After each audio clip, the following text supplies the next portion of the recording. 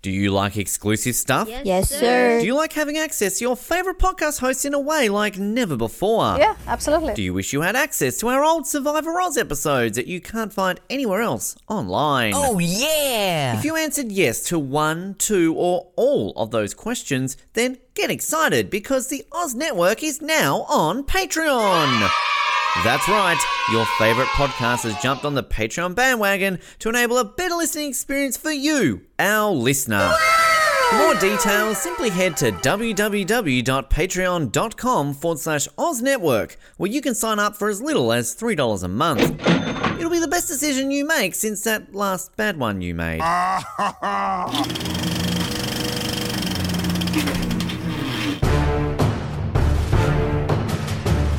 You're listening to the Oz Movies Podcast, only on the Oz Network. It is the Oz Network coming to you today for our last romantic comedy month movie for 2023. It's been the month that everybody didn't know they wanted and they've gotten, and we've loved every second of it. And what a way to close it out as we go back to 1999, Party Like Prince, because it's Notting Hill, starring everybody's favourite person from the British Isles, Rhys Ifans. It's also got Hugh Grant in it. It's also got Julia Roberts in it. I think you might have heard of them. Richard Curtis wrote this movie. Misha Barton was doing this before Neighbours. Alec Baldwin shows up. I mean, everybody shows up in this movie, even some orange juice on your shirt. But I'm very excited to talk about this movie because one person on this episode hadn't seen it until now, and I don't know what he thinks about it. And if he doesn't like it, I will leave. My name is Bernie, and I'm so sorry. There's no excuse for me. And my name is Colin. Profession, Mel Gibson's bottom. So many in this one that I wanted to use, and I tried to deliver that like Hugh Grant. Bernie. Bernie. Maybe my favourite line in this entire movie. I'm dying to know, Colin. Please tell me you like this movie. This movie is so good. Please tell me you like this movie. I spent this entire month almost dreading this movie. For no other reason, the fact that I've avoided this movie for 24 years now and kind of had it in my head that it was this overly sappy. I mean, I like Richard Curtis. I like, Love Actually, but I'm like, oh, this Love Actually is probably a parody of Notting Hill. I was pleasantly surprised. This is a really clever, funny movie, and I enjoyed it so much that I basically stopped taking notes about 2/3 of the way through the movie just because I just sat down and enjoyed the movie, and I forgot that I was taking notes. This movie's great. Yeah. I was missing out for the last 24 years. Told ya. I think it was back when we did the replacements, or it might have even been actually Spider-Man, because that's obviously, I think, the first thing we did with Rhys Ifans. And I think that's when it blew my mind that you didn't kind of know who this guy was from Notting Hill, because this was the movie that made Rhys Ifans a thing. I mean, I know he was in other things, I think, before this, but this was the one, and as you kind of alluded to last week, always kind of seen as the star of this movie, which I'm hoping you kind of agree with. But yeah, it's one of these ones, like when we discuss this month and we talk about our love for You've Got Mail, this was always the other one where it's kind of like, as a man, I'm probably not meant to like this movie, but always loved this movie. And this and You've Got Mail was so on the cusp of my top 50 movies of all time, to the point where I watched this film and last week I'm like, I regret not putting it in my top 50. I love Batman v Superman, but come on, this is better than Batman v Superman. I can probably remove that from my top 50 and replace it with Notting Hill. But yeah, like similar to You've Got Mail, I don't remember seeing this for the first time. I, again, think it just came down to it was on TV one time. Maybe I watched it with my mum.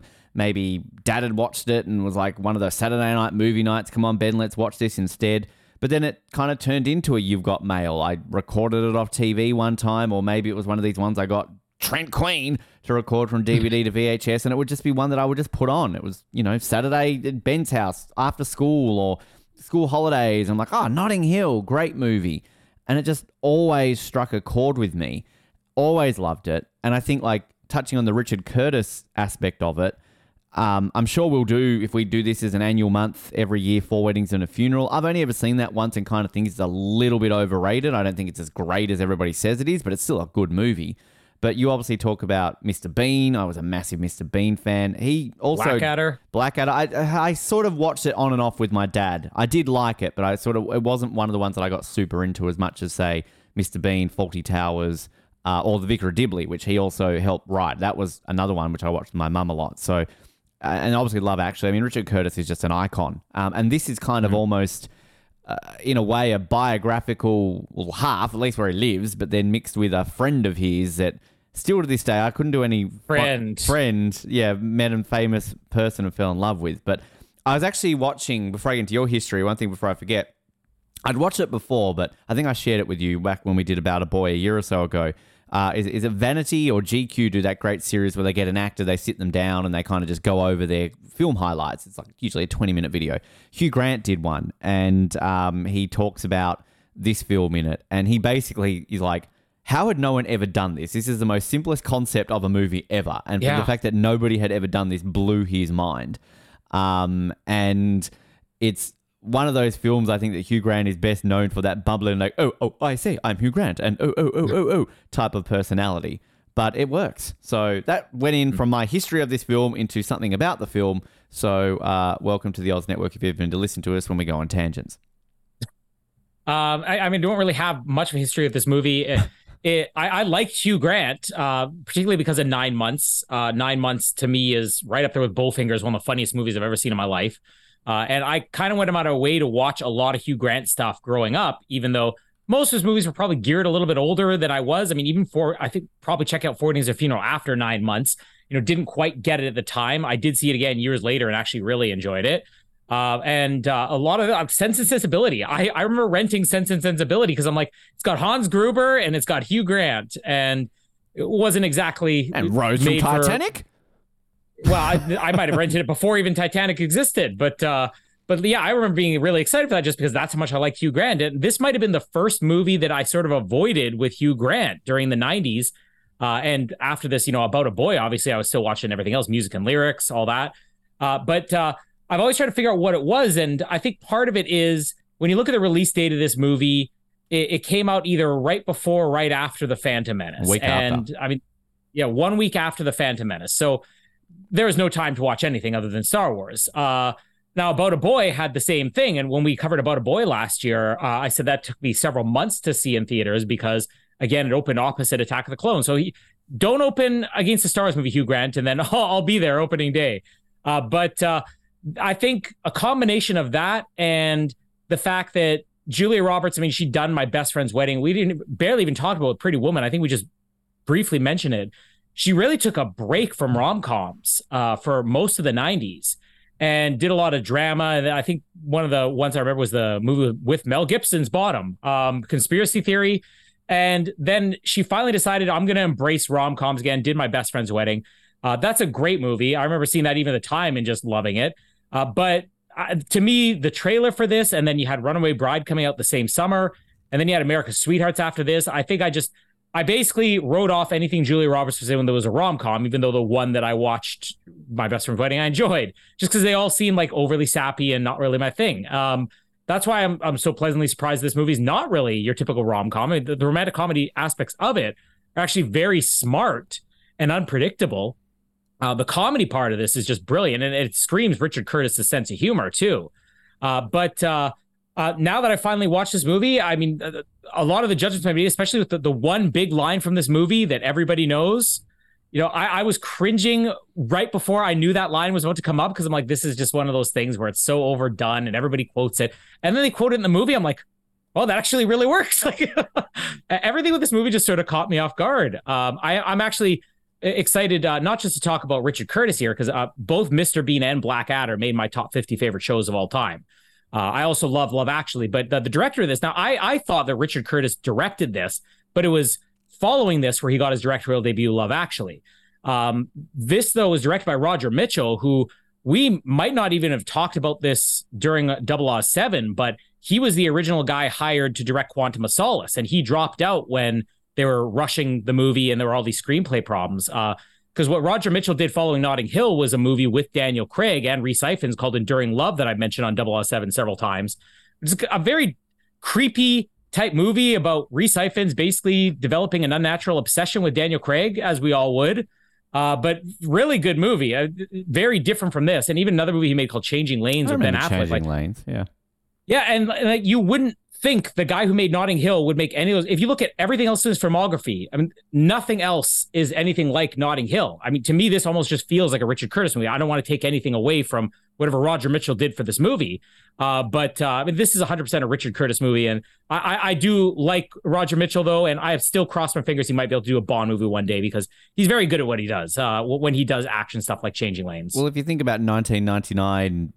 I mean, I don't think American Beauty is really a romantic comedy. If we could fit that into a romantic comedy month, I wouldn't say no. I mean, maybe with Kevin Spacey, it technically is a comedy now. But obviously, Sam Mendes went on to do a Bond film. So, I mean, that was maybe a bit more stylistic than Notting Hill. But I think what...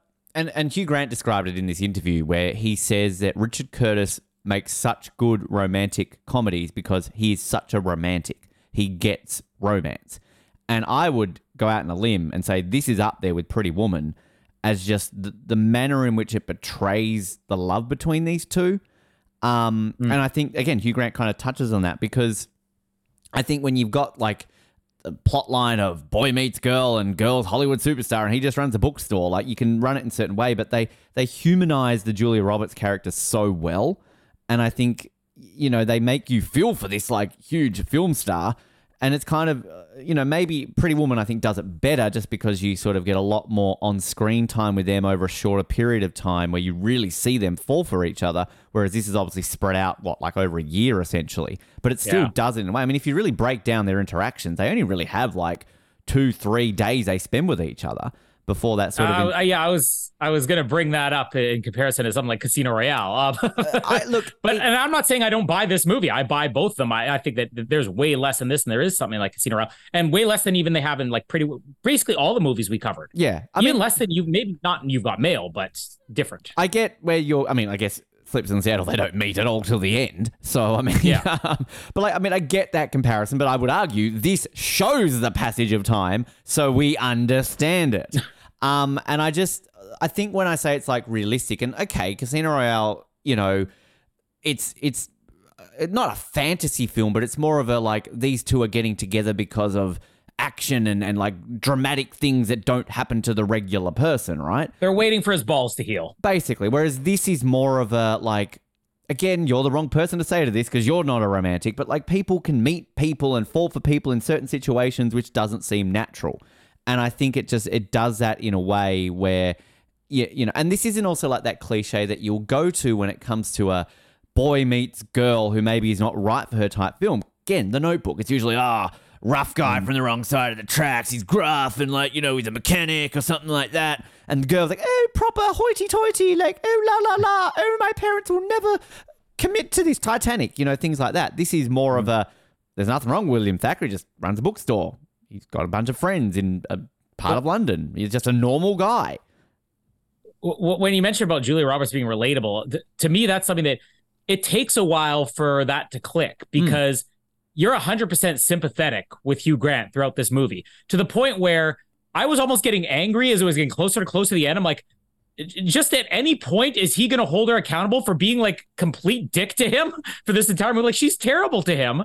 But yet you don't fault her. Like, I think that's where the relatable part comes in. That's where Richard Curtis is really good at writing because he allows you to see both sides of the story. Even if there's a bad one in this relationship, she's the bad one. But she's a bad one you understand. She's a bad one where she understands it, you know? And I think that's the perfect way of putting it because, yeah, there are parts of this movie where she does treat him terribly, but it's never on a level of, like, irredeemable because they explain her and they barely know each other too. I think it's that the dinner table scene when, you know, they're trying to fight for the brownie. That's the bit where you get along because I think it's kind of just an interpretation as an audience. We're going like, oh, she's a Hollywood star. What's she got to complain about? She's rich, she's famous, she's beautiful. But then they start to really like humanize her, which I think kind of makes it just almost normalize her. And even when she's like being a dick to him, like we're getting well ahead of ourselves. But yeah, I agree with you. And I think that this is one, I'll say right now, I think I said it at the very beginning of this month. I mean, you kind of see them together forever at the end of the movie. This is one I can see them being together. I mean, having said that, it is a Hollywood star. Like, I mean, the track record doesn't really bode well. Yeah. And I never know the story with Richard Curtis's friend if they're still together. But it's still one that I see them being together longer than any of the two Tom Hanks, Meg Ryan movies we did. You know, that's one of the things that I was thinking about because we'll get to it when we get to the end. The ending is a bit of a cheat for this movie. And I don't know if I love the bookend of this movie. I feel like I would have rather it just ended, but we'll get to that when time comes to it. But the biggest difference, I think, between Pretty Woman, Notting Hill, and then Sleepless in Seattle, You've Got Mail, is Sleepless in Seattle and You've Got Mail, as we kind of pointed out, those are movies about these couples deciding to give it a go. The movies are never about, hey, we're perfect for each other, we're going to be together forever. I mean, even You've Got Mail, that second last scene where he's just basically saying, hey, if I hadn't put you out of business, you think maybe? And the ending is basically just saying, yeah, sure. You know, it's those movies aren't meant to be, oh yeah, this is going to be us together until we're 90 years old with 16 kids. Whereas with Pretty Woman and Notting Hill, you would argue there's less of a reason to believe that these characters are ready to settle down with anybody, but yet they do a good enough job of developing a connection where you buy it more. And it's not to say we're kind of making these judgments like, oh, Sleepless in Seattle, You've Got Mail. We're not saying they're definitely broken up in 6 months, although I think it's Sleepless in Seattle, they probably are.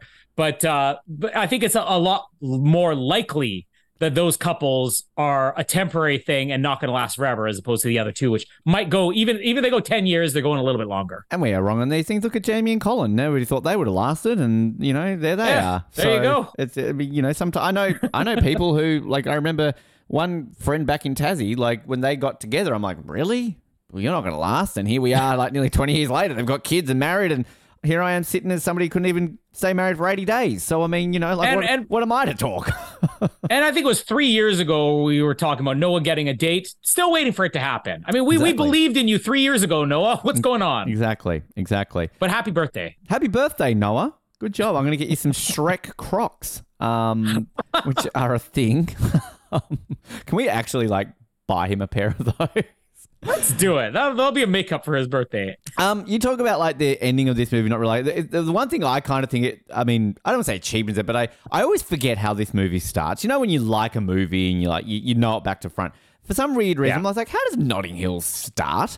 And then it's just kind of like this like montage of just like clips of, I'm assuming it's meant to be Julia Roberts, and they've just superimposed. It's kind of like on Everything Everywhere All at Once, when that alternate universe they just showed Michelle Yeoh like just on premieres.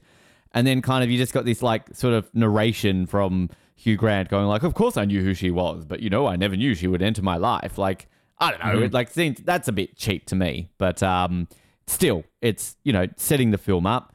I do kind of like his little narration over just Notting Hill. And from what I read, pretty much all of this was filmed in Notting Hill. They wanted to use sets, but they couldn't quite get it. But apparently the area was very, very cooperative. They were sort of worried that they were going to be stalked by people wanting to see Hugh Grant and Julia Roberts, but they had pretty much cooperative. And a lot of all the London stuff too, they didn't even close streets. They kind of just had to like have certain times where they could film and do this and do that. The stuff in the hotels was all done at like in real hotels at like 2 a.m, and just very clever how they sort of worked around filming this. But I'm going to London next year, and I if I have the time, I'd like to go to Notting Hill because apparently this place with the blue door exists. They auctioned the original blue door off for charity, but then they redid it, and I believe, I don't know if it still is, it actually is Richard Curtis's house, because apparently they make this look like it's like an apartment building, but it's actually like a large house, and they just kind of redesigned it to look like an apartment building from the outside, and then all the stuff on the inside was done on a set. So clever way they did that, but. Go ahead. I'm just looking at famous residents of Notting Hill. Damon Albarn from Blur. George Orwell, who wrote 1984. Tom Hollander. I don't know if you know him. He's a British actor. Pirates of the Caribbean, I think, was one of the things he did. Spider-Man. Yes. Take the off his name. But Peter Gabriel from Notting Hill. Oh. Good place. There you go. And I love this. Mark Knopfler from Dire Straits has a side project called Notting Hillbillies. I got to listen to the Notting Hillbillies. Does that come off like the fact that when Weird Al did Money for Nothing, they called it Beverly Hillbillies? Oh, yeah. Like, is that kind of the connection there? Great song, Money for Nothing. So kind of we just get introduced to the neighborhood. I kind of like sort of Hugh Grant, Will Thacker, we'll call him Hugh Grant, sort of going over about like, including the guy who got the tattoo, who didn't know who James was or whatever it is, and everyone you come... Whenever you, I love Ken. Whenever you come out of the hairdresser and you always look like, what does he say, like a Muppet or something like that, or You always Cookie Monster. Cookie Monster. Oh, close. It's a Muppet. And then like selling a range of antiques, some genuine, some not so much. And you see Beavis and Butthead like stained glass, which is quite funny. And then we find out that his wife left him for somebody slightly resembling Harrison Ford. I love that line. Has Hugh Grant and Harrison Ford ever done a movie together? Did Liz Hurley leave him for Harrison Ford? I know he was sleeping with prostitutes back then, and that's why Liz Hurley left him. But which I found it really funny in that video, that like long interview where kind of Hugh Grant's basically saying like, everybody always assumes I'm like how I am in Notting Hill or Four Weddings and a Funeral, this kind of like bumbling British guy. It's like, I'm actually more like my character in Bridget Jones's Diary. So what, like a sleazy guy who's like coming on to like his workers, which, you know, kind of makes sense. I think it was on the Oscars this past year where they had Andy McDowell and Hugh Grant reunite to present an award. Mm-hmm. And he basically explained, it's like, oh, some of us have aged gracefully. And he points to Andy McDowell and he goes, and some of us have aged to look like a scrotum. The thing that I really respect about Hugh Grant, though, and he talks a lot about in this interview, is the fact that, like, you know, he hated acting. He kind of got into acting by mistake. And then sort of he got stuck into all these roles where essentially every time he got a movie, he was like, I don't want to be this bumbling British guy that everybody expects me to. So every director would be like, no, it's not this, it's not this. And he's like, literally every movie I would end up being the same because that's just what I got into. And he's like, the reason why he does like Cloud Atlas and kind of all these other ones is because he likes these movies where he has no idea what he's doing and wants to challenge himself. I mean, we're literally about to see him as an Oompa Loompa, which kind of maybe makes it half okay wanting to see that movie. But I also see here that he's got an upcoming movie coming out where he's doing the Pop-Tart story. It's called Unfrosted. I feel we talked about this when we did About a Boy.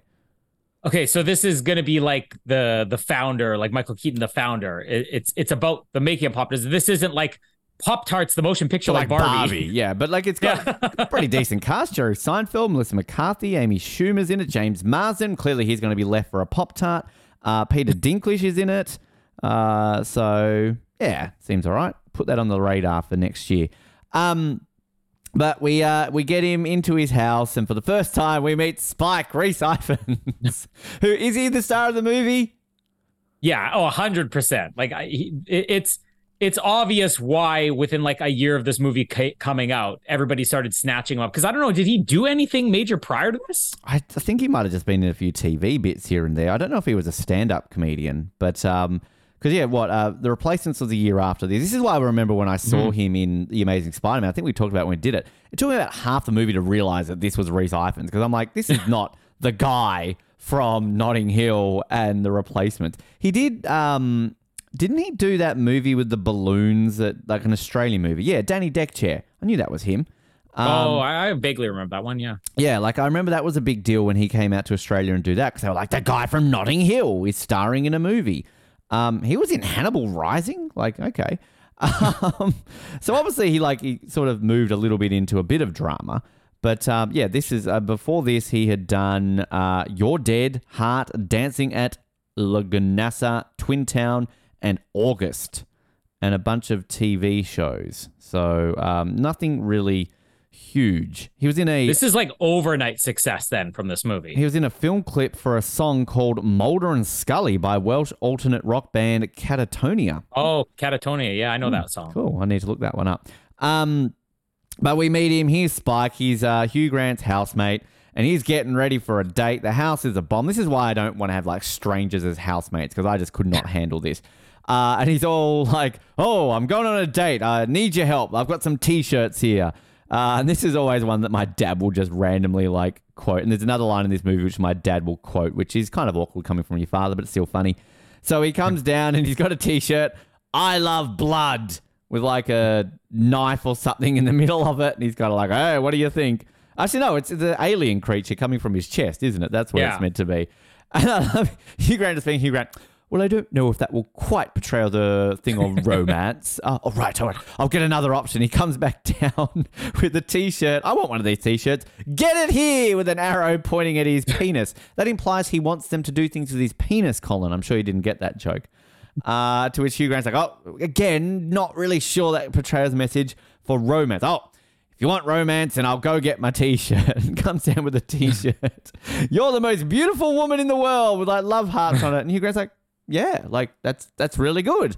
So he turns around and says, right. And then the back of the t-shirt says fancy a fuck. To which I think that's what Noah wears on his dates there. But for the second week in a row, we're in a bookstore. We've got the travel bookstore. And he's a lovely little shop assistant. I love his shop assistant. I can't remember his name, but he's very, very funny. And so he wants to go get a cappuccino for them both. They're not making money. So while he goes to get a cappuccino, who walks in? Julia Roberts, a.k.a. Anna Scott. Browsing. And I just, like, it's so Hugh Grant, which just makes this so charming. So she's walked in. She's all kind of being incognito. And Hugh Grant's basically just going on about, like, need a hand. And she's like, oh, no, I'm just happy browsing. It's like, oh, I wouldn't buy that book if I was you. It's quite rubbish. Here's a great book about Turkey. I believe the author of this book has actually been to Turkey. And there's quite an amusing story about a kebab. Apparently it's a real book too. If you read the trivia, this is like a real book. But I just love him going on about, like, there's an amusing story about a kebab. I want to know what the story is about the kebab. So when he's going on about this, he sees in the corner of his eye somebody stealing a book. And again, this is another one of these cameos, which I don't think you're overly familiar with this guy. I mentioned it last week. If you're ever familiar with a British comedy called Black Books, which I think was a few years after this film. So this is Dylan Moran, who is very, very funny man. Black Books is hilarious. I highly recommend it. And he does a lot of stand-up comedy. He's come to Hobart a lot of times. I've never been able to see him live. But he's very, very funny. Black Books started the year after this. So the two main people in Black Books beside him was Bill Bailey, who I've interviewed, does stand-up. He's gone on to other things. And Tamsin Greig, who was one of the main women in Episodes, that Matt LeBlanc show, which I've told you about watching, which is a great show. And you'd know her. I think she was in a lot of British comedies around that period as well. But basically, he runs a bookstore in England and he's a real asshole. It's hilarious. But anyway, Dylan Moran is stealing a book. And I just love Hugh Grant just basically being like, bad news, I'm afraid. We've got some cameras. So I saw you steal that book. And it's like, I didn't steal a book. So yes, there's a book down your trousers. I don't have a book down my trousers. So, all right, well, I'll call the police and we'll, obviously, I'm sorry if you don't have a book down your trousers, but we will get to the bottom of it. Say I did have a book down my trousers. What can we do about this? And it's like, okay, well, you can either get the book, remove it from your trousers, wipe it off and put it on the shelf, or buy the book. I'll see you at the counter. It's so good. And then to make it even better, he comes up to Julia Roberts and asks for an autograph. And it's like, what's your name? Was his name Rufus or something like that? And it's like, oh, what does it say? It's like, dear Rufus, you belong in jail. And a Scott. Which, let's be honest, that would be worth a lot of money. Like, he'd be like on social media in 15 years' time. Going like, I've got Julia Roberts signing an autograph saying you belong in jail. And then I love how he's kind of like, oh, can I get your number? She's just like, tempting, but no. And he just sort of leaves. Can I just say her sunglasses are hideous. They are very Tom Cruise, Mission Impossible 2. But I just do not like her sunglasses. And she's wearing a beret. What do we think of Julia Roberts wearing a beret, Colin? I prefer the sunglasses over the beret. Yeah, well, that could be worse. It could be like lots of faces sunglasses in No Time to Die. But I just like, this is where the chemistry starts as well, because like Julia Roberts straight away is just like, well, I was considering stealing this one now, but second thoughts. And then I love when she's like going to buy the book and like obviously buying the shit one. And then he's just kind of like, oh, okay, well, like who needs those stupid books without dumb stories about kebabs? It's like, and then she looks at this other book and she's like, oh, I see this book is signed. And he's like, yes, I couldn't stop him, actually. If you find a book unsigned, it's worth a lot of money. Which they're just so funny. I love those things. I actually remember, like, when you do go to bookstores and you kind of will see copies signed by the author.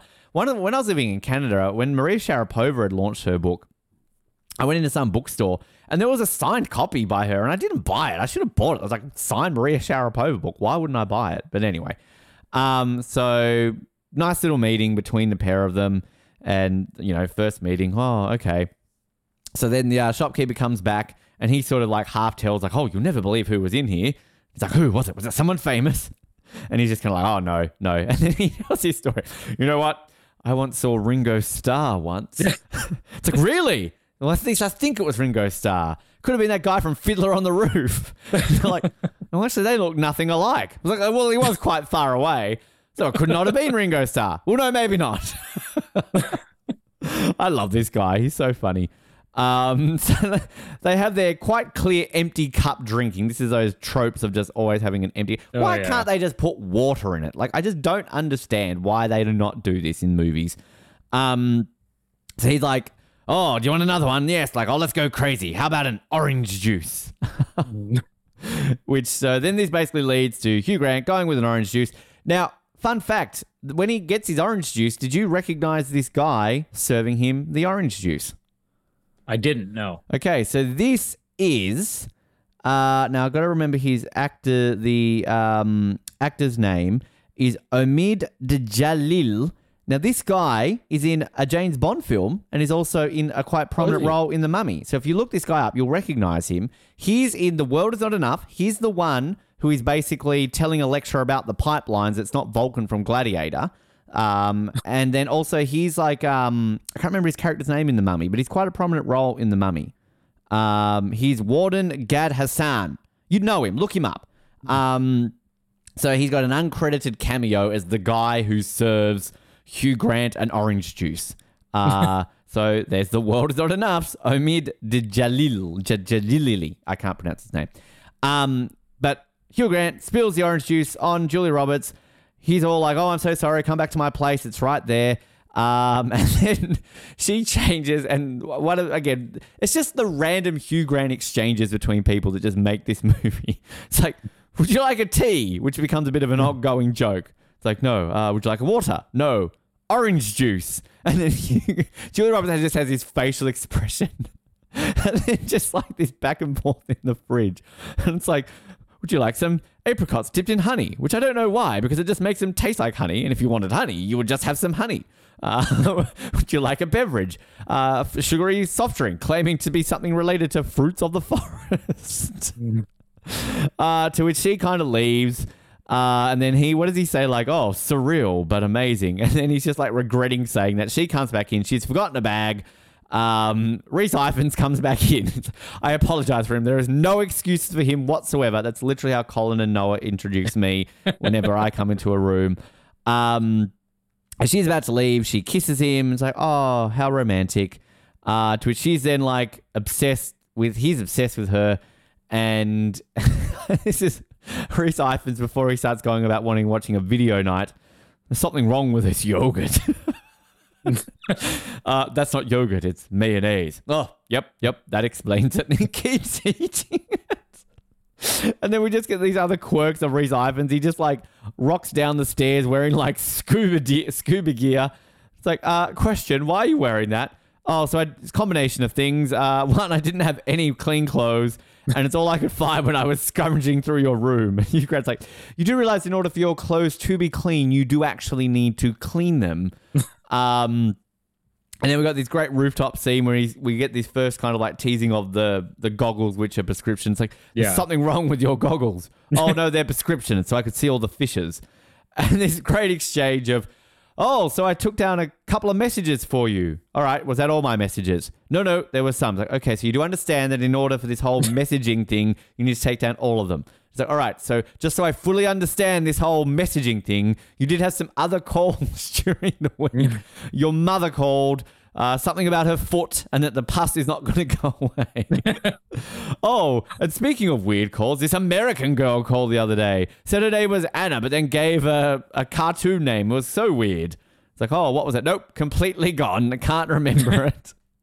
So we got this great scene of like Hugh Grant ringing up like the Ritz-Carlton going like, hello, sir. Like, yes, I believe there's a message. Anna Scott. Nope, no one here called Anna Scott. Well, you got to understand that they gave another name, and if you imagine the most stupidest man alive, are you imagining them? And he's like, yes, sir, I believe I am. I love the desk clerk guy. And he's just basically going on like, oh, this person, try Flintstone. You wouldn't have a Flintstone staying there, would you? I'll put you right through, sir. Put you right through, sir. So this sets him up. So he's going to go to the hotel. I know I'm going through a lot here, but I might just cap it at the end of this hotel scene with the press conference. Again, one of my favorite scenes of this movie. So Hugh Grant shows up with some flowers, bumps into this other guy. Now, if I'm not mistaken, This is the same guy that we've talked about a lot, Julian Rune-Tut, who was Mr. Pims in Tomb Raider. It is Mr. Pims in Tomb Raider. And he's also... We just talked about him with something else. He was recently. in Rush. He was Bubbles. Yeah. In Rush. So if people don't know what we're talking about, if you go back and watch the great Angelina Jolie, Lara Croft Tomb Raider featuring Daniel Craig, here's Mr. Pims, like the beverage. She's hanging out with Hugh Grant, Julia Roberts, Chris Hemsworth, Angelina Jolie, Daniel Craig. This guy's in everything. But I love this kind of like sort of awkwardness when they're watching it, walking to the room, and he's going up. They're both going to the same door. And they're like, what the hell is going on here? And it turns out it's a press junket for Julia Roberts' latest movie, Helix, some space movie. To which what does this guy describe with? I thought it was Space Odyssey met with some fancy sounding film. I just want to say, this is, as a journalist, I'm like Hugh Grant. I'm this bad. So it's like, and you're winging it. What did you think? Same. It's like, oh, and sorry, I didn't get your publication. Where are you from? Time Out. This is the famous moment where Hugh Grant's looking around and he's like, Horse and Hound magazine. Which I do believe is a real magazine, by the way. So he's kind of like, oh, like there seems to be some sort of mistake. I believe Anna's sort of expecting me. So she checks in. He gets let in. And, he sort of apologizes. Like, look, I'm sorry I didn't call. My housemate didn't give me the message. And then her publicist basically comes in and is going to sit there to like be in there with the interview. And this is how Ben Waterworth operates in interviews. So he's forced to do this most awkward interview with Anna Scott. That's like, oh, love the film. Great. I was just wondering if you considered there to be more horses in this film. To which I love the publicist's reaction. Well, that would be hard considering the film was set in space. Oh, right, of course. Yes, that does make it slightly difficult. So the publicist leaves the room. They kind of have this back and forth, and she's just kind of like, oh, look, I just wanted to apologize about that kiss. I never really do that. And then kind of this is when the chemistry starts building up again because they kind of just like their eyes meet with each other, and he's just kind of like, oh, it was kind of like a dream. And she's like, oh, what would happen in the next dream? Well, I would kiss her again. And then the publicist walks back in and is basically like, do you remember that Anna would like to talk about her next film as well? It's like, oh, of course. Well, do you plan on having any horses in that film? Or hounds, for that matter? Our readers are both equally into both. Well, it's set in a submarine. So it's just kind of this back and forth. And then eventually the publicist leaves again and he kind of like wants to ask her out on a date, but she's busy. So he's like, oh, okay, fuck. So he leaves the room, thinks it's all over with. The Time Out journalist is all basically like, oh, how was she? Oh, yeah, she was great. Oh, took your flowers, took your grandma's flowers because he had this awkward exchange explaining about bringing flowers for his dead, dying grandmother. And Hugh Grant's just like, oh, yeah, bitch. Hugh Grant does this like, he sells this so well, doesn't he? This like awkward nature of being put on the spot. Of just like selling, even this exchange with the Time Out guy when he like clearly he's seeing through this and just like, oh yeah, which hospital's your dying grandmother in? Look, I'd rather not talking about it. Just kind of way. And then even just like fumbling his way through the questions, to which he then gets pulled aside into, oh, Mr. Thacker, we've got some other actors for you to talk about. And he's like, oh, of course. So then he interviews one of the, now this guy's from somebody, the first guy he talks to, he's off something. Didn't look him up. If you trying to see Anna's co-star Samuel West. No, that's a different there's guy. Clark Peters who plays Helix lead actor. I'm assuming that he's the lead actor. Yeah, okay, that's him. Is he the guy? No, he's not the House of Cards guy. He was in this guy was in John Wick. Oh, I know him from John Wick. You haven't seen that. He was in Whitney Houston biopic. Okay. I've never seen it, but he's one of the main guys in The Wire. I think that's like, it's weird. When you haven't even seen the show, but you know what the main cast looks like. Yeah. So that's maybe where I'm picturing him from because I knew he was in something. He's in Blue Bloods. That's what everybody knows him from. Yep, for one episode. But anyway, so I love this bit when he's kind of like, I sit down with this guy. Did you enjoy the film? Yes, I did. It's like, did you enjoy making the film? Yes, I did. Great. What was your favorite part of making the movie? Well, why didn't you tell me which part you liked, and I'll tell you if I enjoyed making it? Of course, I liked the bit in space. Very much. It's so fucking funny. And then we get Mischa Barton. Did you recognize little Mischa Barton? I didn't. I'm just the only little 12-year-old in this film. So, I mean, seriously, you didn't realize that was Mischa Barton, or did you have to? Am I just telling you that right now? I mean, you mentioned it earlier on, but I think you'd mentioned it a week ago, and I forgot to look for her in it. Right. So the little girl here is Mischa Barton. Neighbours Mischa Barton. Neighbours Mischa Barton. Which I don't know if we talked about. I read an interview with Mischa Barton this week about her being in Neighbours, and then they sort of mentioned like, oh, are you going to be doing anything for the 20th anniversary of the OC? And apparently there is a OC podcast at the moment. It's like a rewatch. Yeah, Rachel Bilson's doing it. And Melinda Clarke, who played Julie Cooper in it. And apparently they got her on an episode. So I that and the Will and Grace one, I really need to listen to. But yeah, so this is, I think, a lot of people often... I think when she got cast in this film, cast in the OC, sorry... I think a lot of people were like, oh, Notting Hill's Mischa Barton. But she was also in The Sixth Sense, which was at 99 as well. Yeah, it was the same year as us. Yeah, so little Mischa Barton here, which, you know, Hugh Grant with the whole conversation. Oh, was this your first film? No, it was my 20-something. Oh, right. And was this, what was your favorite experience working in your movies? Working with Leonardo. Very late 90s reference. Oh. Da Vinci. Da Vinci? DiCaprio. Oh, of course. This is your favorite Italian director. But the other one here's a connection that no one on this planet except for Ben Waterworth will get. So we've got this other guy here who's basically like, oh, did you relate to your character? To which this guy is like, no. And the interpreter is like, no. It's like, oh, why not? So she translates back to him, because I played a flesh-eating robot or killing robot or something like that. But here's a connection no one will ever get. The interpreter here. Did you recognize this interpreter? I did not. This is running trend. Okay, so this interpreter is played by the esteemed Yolanda Vasquez, who, if you look at her filmography, she apparently was in Children of Men. Okay, cool. She was in The Other Boiling Girl, not the Natalie Portman movie, the TV movie. She was in Midsummer Murders. Great for her. She also played in the 1994 blockbuster film, The Air Up There. She played Kevin Bacon's love interest, Sister Susan.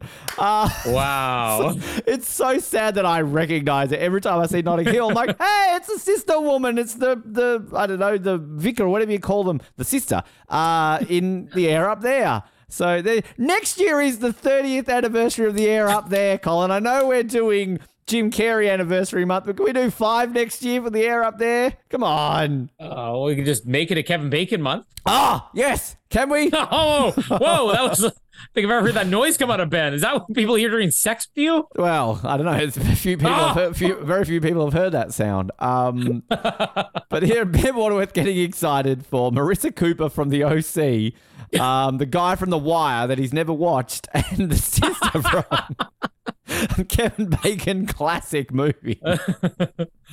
Oh, so excited.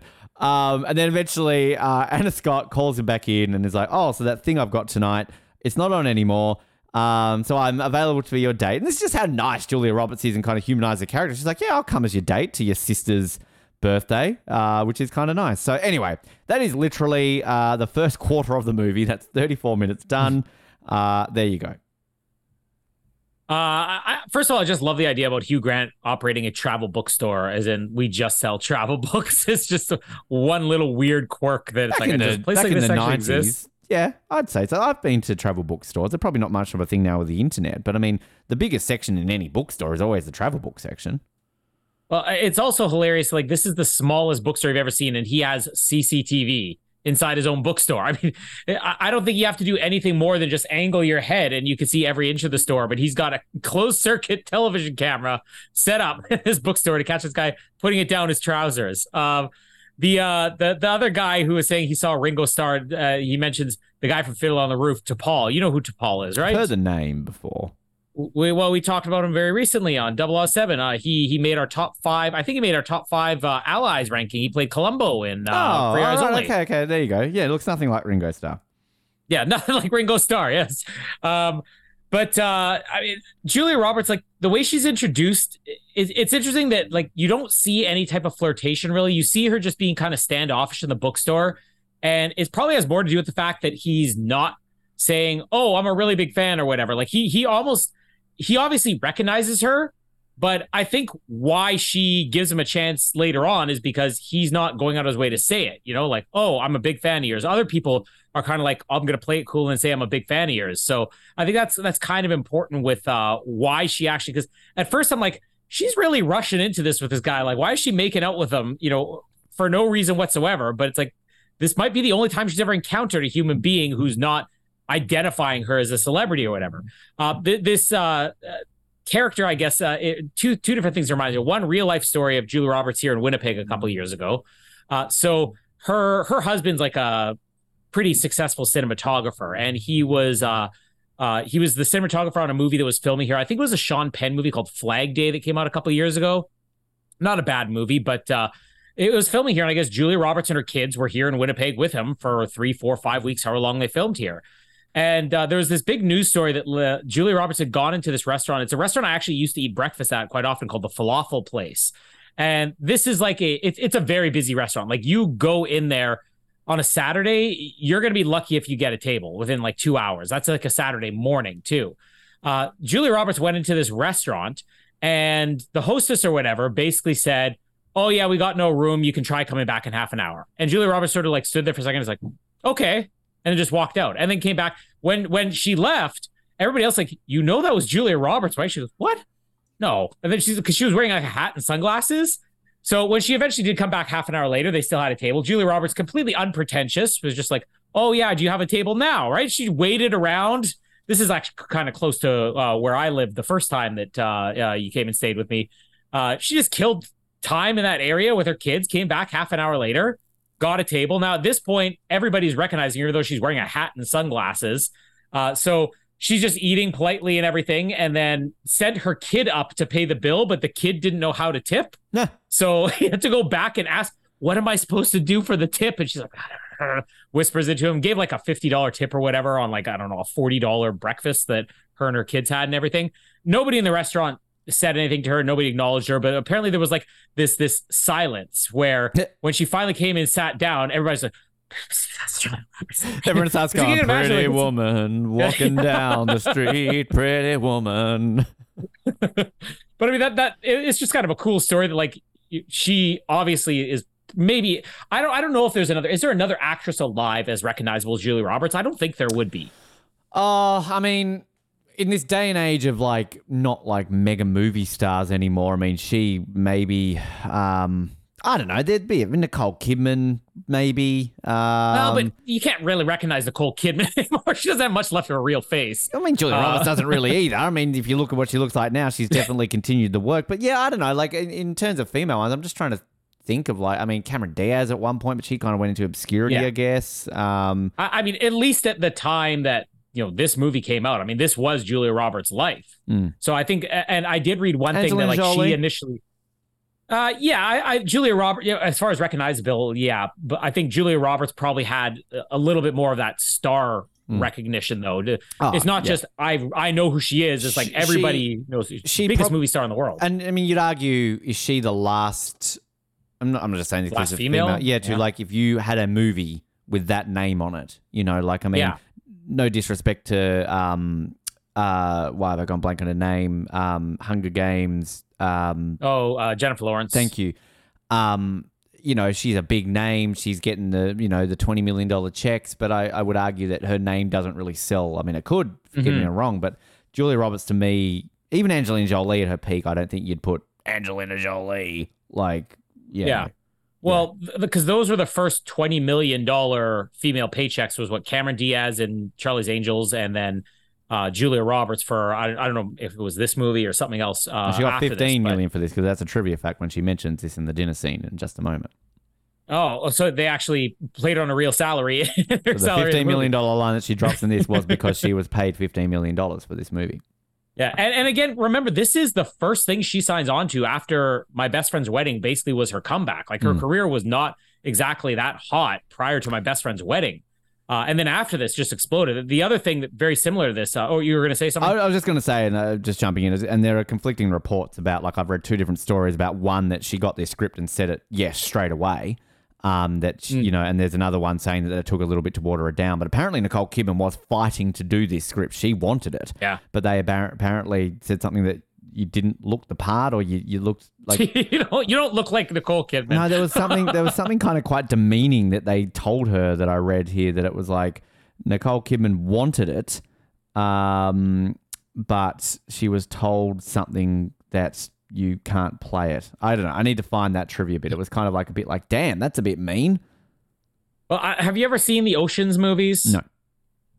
Oh, okay. So this is going to be a slight spoiler, but... I was sorry. She was told that Nicole Kidman was told she wasn't talented enough. I knew it was something mean. Anyway, sorry. But the Ocean's movie, so after this and... I was going to say this now. And this and Runaway Bride, Julia Roberts is in the Ocean's movies. The first one with George Clooney. And then in the second one, she was pregnant at the time she filmed the second movie. But her character wasn't pregnant in the movie. But they did something throughout the course of Ocean's 12. People keep mentioning, has anybody ever, noticed that Tess kind of looks like... And no, we never say that, right? And then at the end of the movie, they need to bring her in on this heist to make the steal or whatever. It's like, listen, we have to bring her in, and I know what role she's going to play. And all of a sudden, you got somebody at like this museum be like, okay, I understand. Yes, we'll be prepared. Julia Roberts is coming to visit us. Julia Roberts played a character in Ocean's 11 that looked exactly like Julia Roberts, who posed as Julia Roberts in Ocean's 12, where she had to put on a fake baby bump, which was actually her real baby bump. So really clever, like playing on the whole celebrity thing. But that's something that you don't really see. I mean, a celebrity playing on their celebrity, and she did it basically, 2 movies over the course of 5 years. I could imagine that a lot of people probably wouldn't do it. If you're going to compare playing a big movie star versus playing a big movie star in Notting Hill, I mean, this is kind of a sad role. I mean, this, if anything, this would be something that I could see her turning down because she's like, this strikes a bit of a nerve with me. Like, I kind of live this life. It's very different than just having fun with being a celebrity. But the way that when she bumps into the street, like, she's not just very dismissive. She even tells him what, like, hands off or whatever. Keep your distance. Stranger danger. She's getting very aggressive with him when all he's trying to do is clean her up. But that there's something where she's, I don't know, horny for this guy or whatever. When he says, if you want, you can come back. My apartment's right over here. I've got water and soap or whatever. And she comes back. Now, this is a giant orange juice stain. No water and soap is taking this out, especially like hand soap or whatever. I mean, you'd be lucky if you dry clean this is coming out at this point. But, and the street line, did you get the little reference to the prostitute? Yeah. I will get you back on the street in a non-sex way or prostitute way, like homage to her most famous role. Yeah, because she's not playing Julia Roberts in this movie, but they're still having fun, like you said, with the $15 paycheck, the $15 million paycheck in that prostitute line. He also says that his apartment is like 100 yards this way. Like, I don't think in England they use yards. I mean, I don't use them in Canada. Well, the only thing no, they don't. But I mean, I would argue that is A, for the American audience, and B, because she said like yards, so then he's going to reply in yards. Like I deal with Americans. No, she says it first. She's like, give it to me in yards. So like that's to me where, because like, I mean, lived in America, you deal with Americans and they're going to say to you like feet, inches, blah blah blah, and Fahrenheit. So you've got to. No disrespect to our loyal American listeners, but they often will not try and bow down to what the rest of the world does. Yeah. So you kind of have to associate that with them. So I understand maybe why he's done that. No understanding of the metric system. But so the scene when in the apartment, she basically comes down like half dressed or whatever. Again, the first time this is the only time I watched this movie, but when I was watching it through the first time, I wasn't picking up anything on like her wanting to get with Hugh Grant or anything like that. But I think when you watch the rest of the movie, you'll actually go back and watch this first scene differently. What I pointed out about her, there's no reason for her to go back to use his soap and his water or to get this stain out. And then B, there's no reason for her to come down dressed, wearing half of what she was wearing before. And then there's even less reason for her to just randomly kiss this guy, because that was this scene, right? Where she kissed, like, when she comes back the second time, yeah. Oh, the second time, yeah. it comes out of nowhere. And when I was first watching, like, that just seems so random. But then you watch the rest of the movie and you kind of view these scenes differently, and you realize like the whole point of her character is how private she is. So she's not even going to reveal like, oh, okay, maybe I can have sex with this guy right now in front of his dirty roommate. She's just simply not going to say something like that. But the awkwardness of both of them, like her just being dead silent. This movie makes the awkwardness funnier because we could quote the lines and it sounds like you're reading a comedy script, but it's somehow funny. It's very Ricky Gervais-like the way that Hugh Grant and Julia Roberts play this, where you're waiting for the awkwardness to just get more awkward instead of it just being a funny line, like where he says about the surreal, it's surreal but nice. And then later when she comes back and is like, I apologize for the surreal but nice, that was a low point. And she goes, I think the apricot was the low point. But yeah, and then when he's at the conference here, or what do you call it? Media junket, whatever you would call it. Film, him coming in with day, yeah. Yeah, when he comes in with the flowers and then he realizes this other guy's there. Oh, are you going in here? Like the way that he just plays silences is so brilliant in this movie. I might go as far as say, if I'm going to pick like what are the best Hugh Grant performances, About a Boy is number one. This might be number two. Like this is some near Oscar-worthy acting from Hugh Grant. His bad interviewing, Horse and Hound. I looked it up. Horse and Hound is the oldest horse magazine in all of England. It exists in 1884. I'm pretty sure. Like I swear we get it in Australia because I have seen it, and it's literally one of these magazines that I see every time, and I just laugh. I'm just like, Horse and Hound. If I ever see it, I will pick up a copy. I wonder if you could do that to send it off to Hugh Grant to get him to autograph Horse and Hound. Like I'm sure somebody's done that before. But yeah, like this interview is so hilariously bad. Like it's meant to be bad. Again, the long pauses where he's like, did you enjoy making the film? And then even the other people, it's like, yes, I did. And then having that guy who interjects, like, it just makes it better. The psychopathic flesh-eating robot was great. What else do we have here? Does she refer to herself as Mrs. Bambi, or he says, oh, I could have had you on a day where you picked Mrs. Bambi as your name? No, she says it because she's like, oh, I always use a cartoon name. Last week it was Mrs. Bambi. Yeah, which is a thing. Like I know Britney Spears used to do that. She's had an interview that she used to, and like other celebrities will do it. Yeah, almost all celebrities, I assume, are going to use fake names when they're at the hotels. So you're not talking about the dinner scene yet, right? No, I capped it just before the dinner scene. Okay, yeah, because the dinner scene, there's an actor in here I'm very excited to talk about, although this is probably going to be one where you have no idea who they are. Well, there's a few here that I think, I mean, definitely Emma Chambers is the one I know the most. And the other woman is definitely familiar. I think I looked her up once and I know what she's on. That is the biggest fucking water bottle I have ever seen Colin Hilling. This is a 4-liter water bottle. Jesus Christ, Colin's drinking out of a bucket. He's a horse. But I love this. Again, the beauty of this film is there's so many of these scenes. You can say, oh, it's my favorite scene. It's my favorite scene. They're just so good. So this is the dinner scene where it's his sister's, Hugh Grant's sister, who's played by Emma Chambers, who, of course, was in The Vicar of Dibley, sadly no longer with us. So it's her birthday, which I'm trying to work out the dynamics of this group of friends. So from what I can gather, Emma Chambers is Hugh Grant's sister. Hugh Grant... His best friend is the guy who's married to the woman in the wheelchair, but they used to date, because we're going to find out that later on. And then the stockbroker guy is just a friend, I'm guessing. That's just how I imply this. But I love this kind of like group of people that they've got. Like we talked about this in You've Got Mail last week. They each had their group of people. It kind of worked. And this is really like, I mean, Sleepless in Seattle, I guess you had Rosie O'Donnell and the son. Pretty Woman, you had Jason Alexander. And the other woman that you hated. The roommate, yeah. That was kind of it. But this is kind of like, we've kind of got these group dynamics. And this is kind of one where we've just got one big sort of group. For some reason, part of me always gets a little bit confused with this and Bridget Jones's Diary, because there's the woman who was in Absolutely Fabulous, Jennifer Saunders. Not Jennifer Saunders, the other one. Oh, it was Jennifer Saunders. She's like Bridget Jones's best friend, and she's the one who swears all the time. And she's the one who's like, come the fuck on, Bridget, which is like a line that we used to always say to our friends when we were like getting ready to go out somewhere. Come the fuck on, Bridget. So I always think that this is this movie in the car chase at the end, but completely different movie. But, I mean, great scene when They realize that this is Anna Scott. The lady, she's just kind of like, oh, hello, Anna. Everyone told you the striking resemblance of, hello, this is Anna. Oh, all right. The husband's just kind of like, hello, Anna, Scott. Then Emma Chambers walks in and it's like, oh, holy fuck. And she realized she's kind of playing the same character she is in The Vicar of Dibley, just maybe with a bit just more. Just in less innocent version, the same character. Yeah, she's just basically like, I always thought that we could be best friends, and I think that we've got a connection with each other.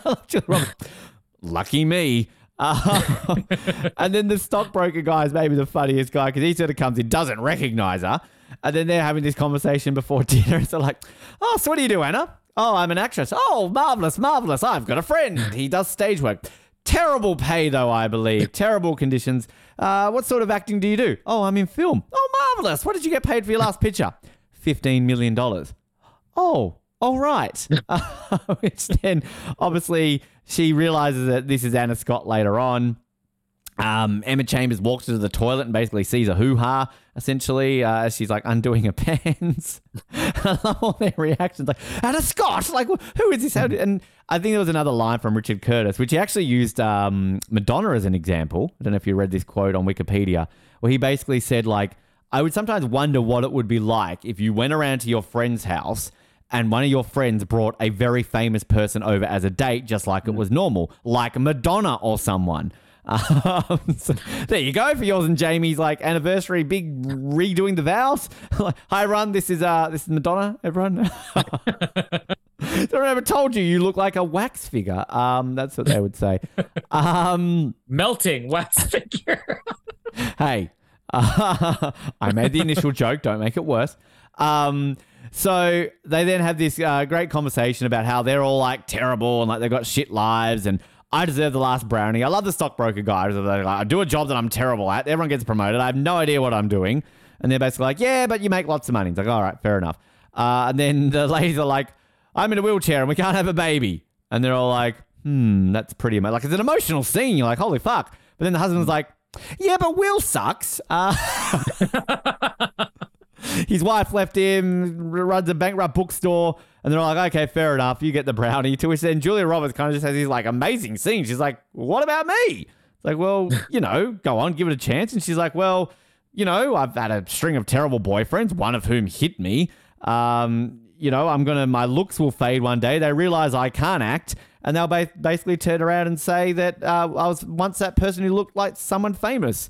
And also, if I get my heart broken, I'm in the tabloids. And everyone's kind of like, oh, fuck, like, that's pretty heartbreaking. And they're like, nah, terrible way to hog the brownie. It's over to you, Will. Great little moment, too, when she's obviously a vegetarian and she kind of fakes that she loves the guinea fowl. We hear for the first time a bit of Ronan Keating, When You Say Nothing at All, the song I sent to you, which you said you hadn't heard of, which I discovered is actually a cover. That's not a Ronan Keating song.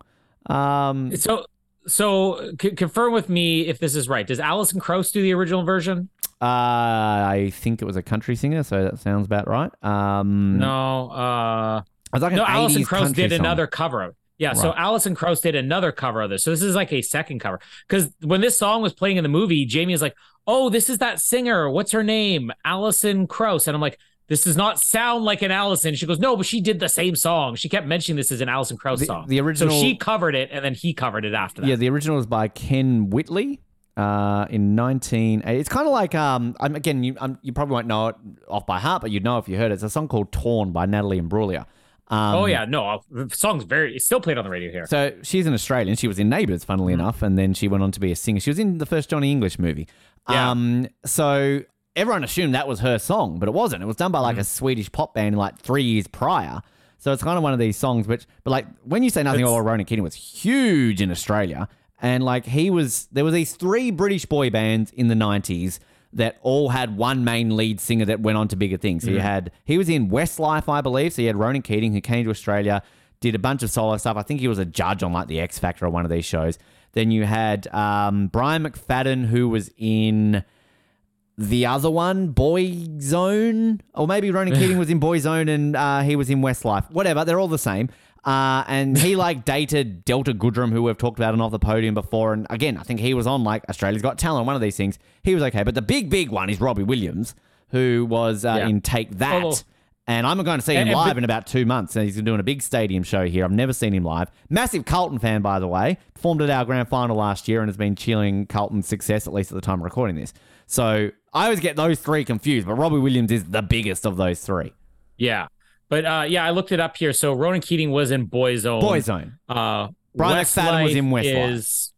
Yeah, and then Robbie Williams. And Robbie Williams wasn't even he was I guess in Take That, the secondary guy. There was the other guy, Gary Barlow, who was the one they expected. Quite big. They expected him to be the big star, and he did okay, but Robbie Williams dwarfs all of them. And which because I know he wasn't that big in North America. Robbie Williams, kind of a fringe person there, but I mean, for a while he was pretty big. I remember I got a DVD. He did a concert called Live at Nebworth, which I used to watch all the time, and I think he got about 300,000 people at that concert. It's just epic watching the amount of people there. But no, he's doing a stadium greatest hits tour here, which I'm seeing him in a month or two. Does he play A Man for All Seasons? I don't think he does. I looked at the list, which again, great. He should have done a Bond theme, Robbie Williams. Yeah. The closest he got was obviously Man for All Seasons. So Natalie Imbruglia connection there as well. So, Let Me Entertain You made my top 100 songs of all time. And that Jessica Simpson song Angel was a cover of maybe Robbie Williams' most famous song, Angel. Yeah. So that's not a Jessica Simpson song. Anyway, point is, you hear When You Say Nothing at All for the first time here, massive hit in Australia. I love it when they leave and everybody goes ah! And then you went... They always do that when I leave the building. Hate it, actually. Which that was in the trailer, if you ever watched the trailer. So then we kind of get this nice little moment. This is, again, this level of just chemistry between these two. It's just so subtle. It's not passion, I want to rip your clothes off. It's not like Julia Roberts in Pretty Woman, where there's so much silence between these two characters of just implied chemistry, which is what sells these two. Because you kind of got this moment where they're kind of awkwardly walking down the street. And he's just kind of oh, so do you want to come back to my place? And she's just too complicated. I don't know. Again, I discovered you had at least maybe one girlfriend before Jamie. I don't know. But anybody who's been on a date and then there's always that after the dinner moment or drinks moment where you're kind of awkwardly walking. It's kind of what now? How well has this gone? Do, come back to my place or see ya, never text you again. Often it's usually the latter for me. But... They're walking along, they discover this garden, have a nice little moment, and we get the whoopsie daisy, which my dad and I will always joke about that if we do something and go, whoopsie daisies. It's no one has said that in at least 50 years, and usually little 12-year-old girls with blonde-haired ringlets. Which, again, Julia Roberts just has this natural ability to make this feel really good, that laugh that she has and everything, and she climbs into it. But then it's just that, I don't know if this is what you thought it was going to be, sappy romance. You kind of got this moment where they discover this chair and sort of to Betty, who always sat next to me for 50 years. And then she's kind of just some people do find love together and then, come sit with me. It's sappy. I get it. But it pulls at the heartstrings. Aw. And you got a bit of Ronan Keating in the background. I don't know. I really like it. This sets up sort of this day. And again, a lot of this, it's implied that you kind of feel a lot more passing of time has happened. But this whole next day is just a day. Because they've obviously, he's dressing up, going to the movies, can't find his glasses, so he has to wear the goggles in the thing, and Spike finds the glasses sitting down, which is really, really funny. I don't know, I'm guessing it's meant to be deliberate. But whenever you see them in a cinema, do you ever notice some of the reactions of some of the people watching the movie? So there's literally a guy asleep watching this movie. There's other people who are talking and obviously bored. And there are other people who are really into the movie. And I think you get that later on when you see Hugh Grant watching the movie by himself as well, which I just think is kind of funny. We got this dinner scene where did you get the show in Canada that was it Keeping Up with the Kumars or Kumars at 42nd Street or something like that? It was a British comedy about a bunch of subcontinent family Keeping Up with the Kumars, something Kumars. The guy, one of the guys at the table here is one of the main guys from that show. So this is a very early role for him. So that was Sanjeev Bhaskar is his name, and the show was a Kumars at number 42. It was a sitcom show. It was quite funny. But anyway, they overhear this conversation. They're talking about actresses they want to bang. Basically a bit of a dig at Meg Ryan there when like, who's that actress who always has an orgasm every time she's taken out for a cup of coffee? And even Julia Roberts is like, Meg Ryan. Which obviously I guess is a reference to When Harry Met Sally. But they basically then start talking about her and basically saying that she's a bit of a easy lay. To Hugh Grant gets up and stands up and is like, oh, that's, stop talking about it like that. And they're just like, sod off, mate. Which... Unfortunately, this is how some people talk sometimes, and you do hear this. And apparently I read that this bit where Julia Roberts walks up to them and is basically like, hi, guys, like, sorry for my friend. You guys obviously all have penises the size of peanuts.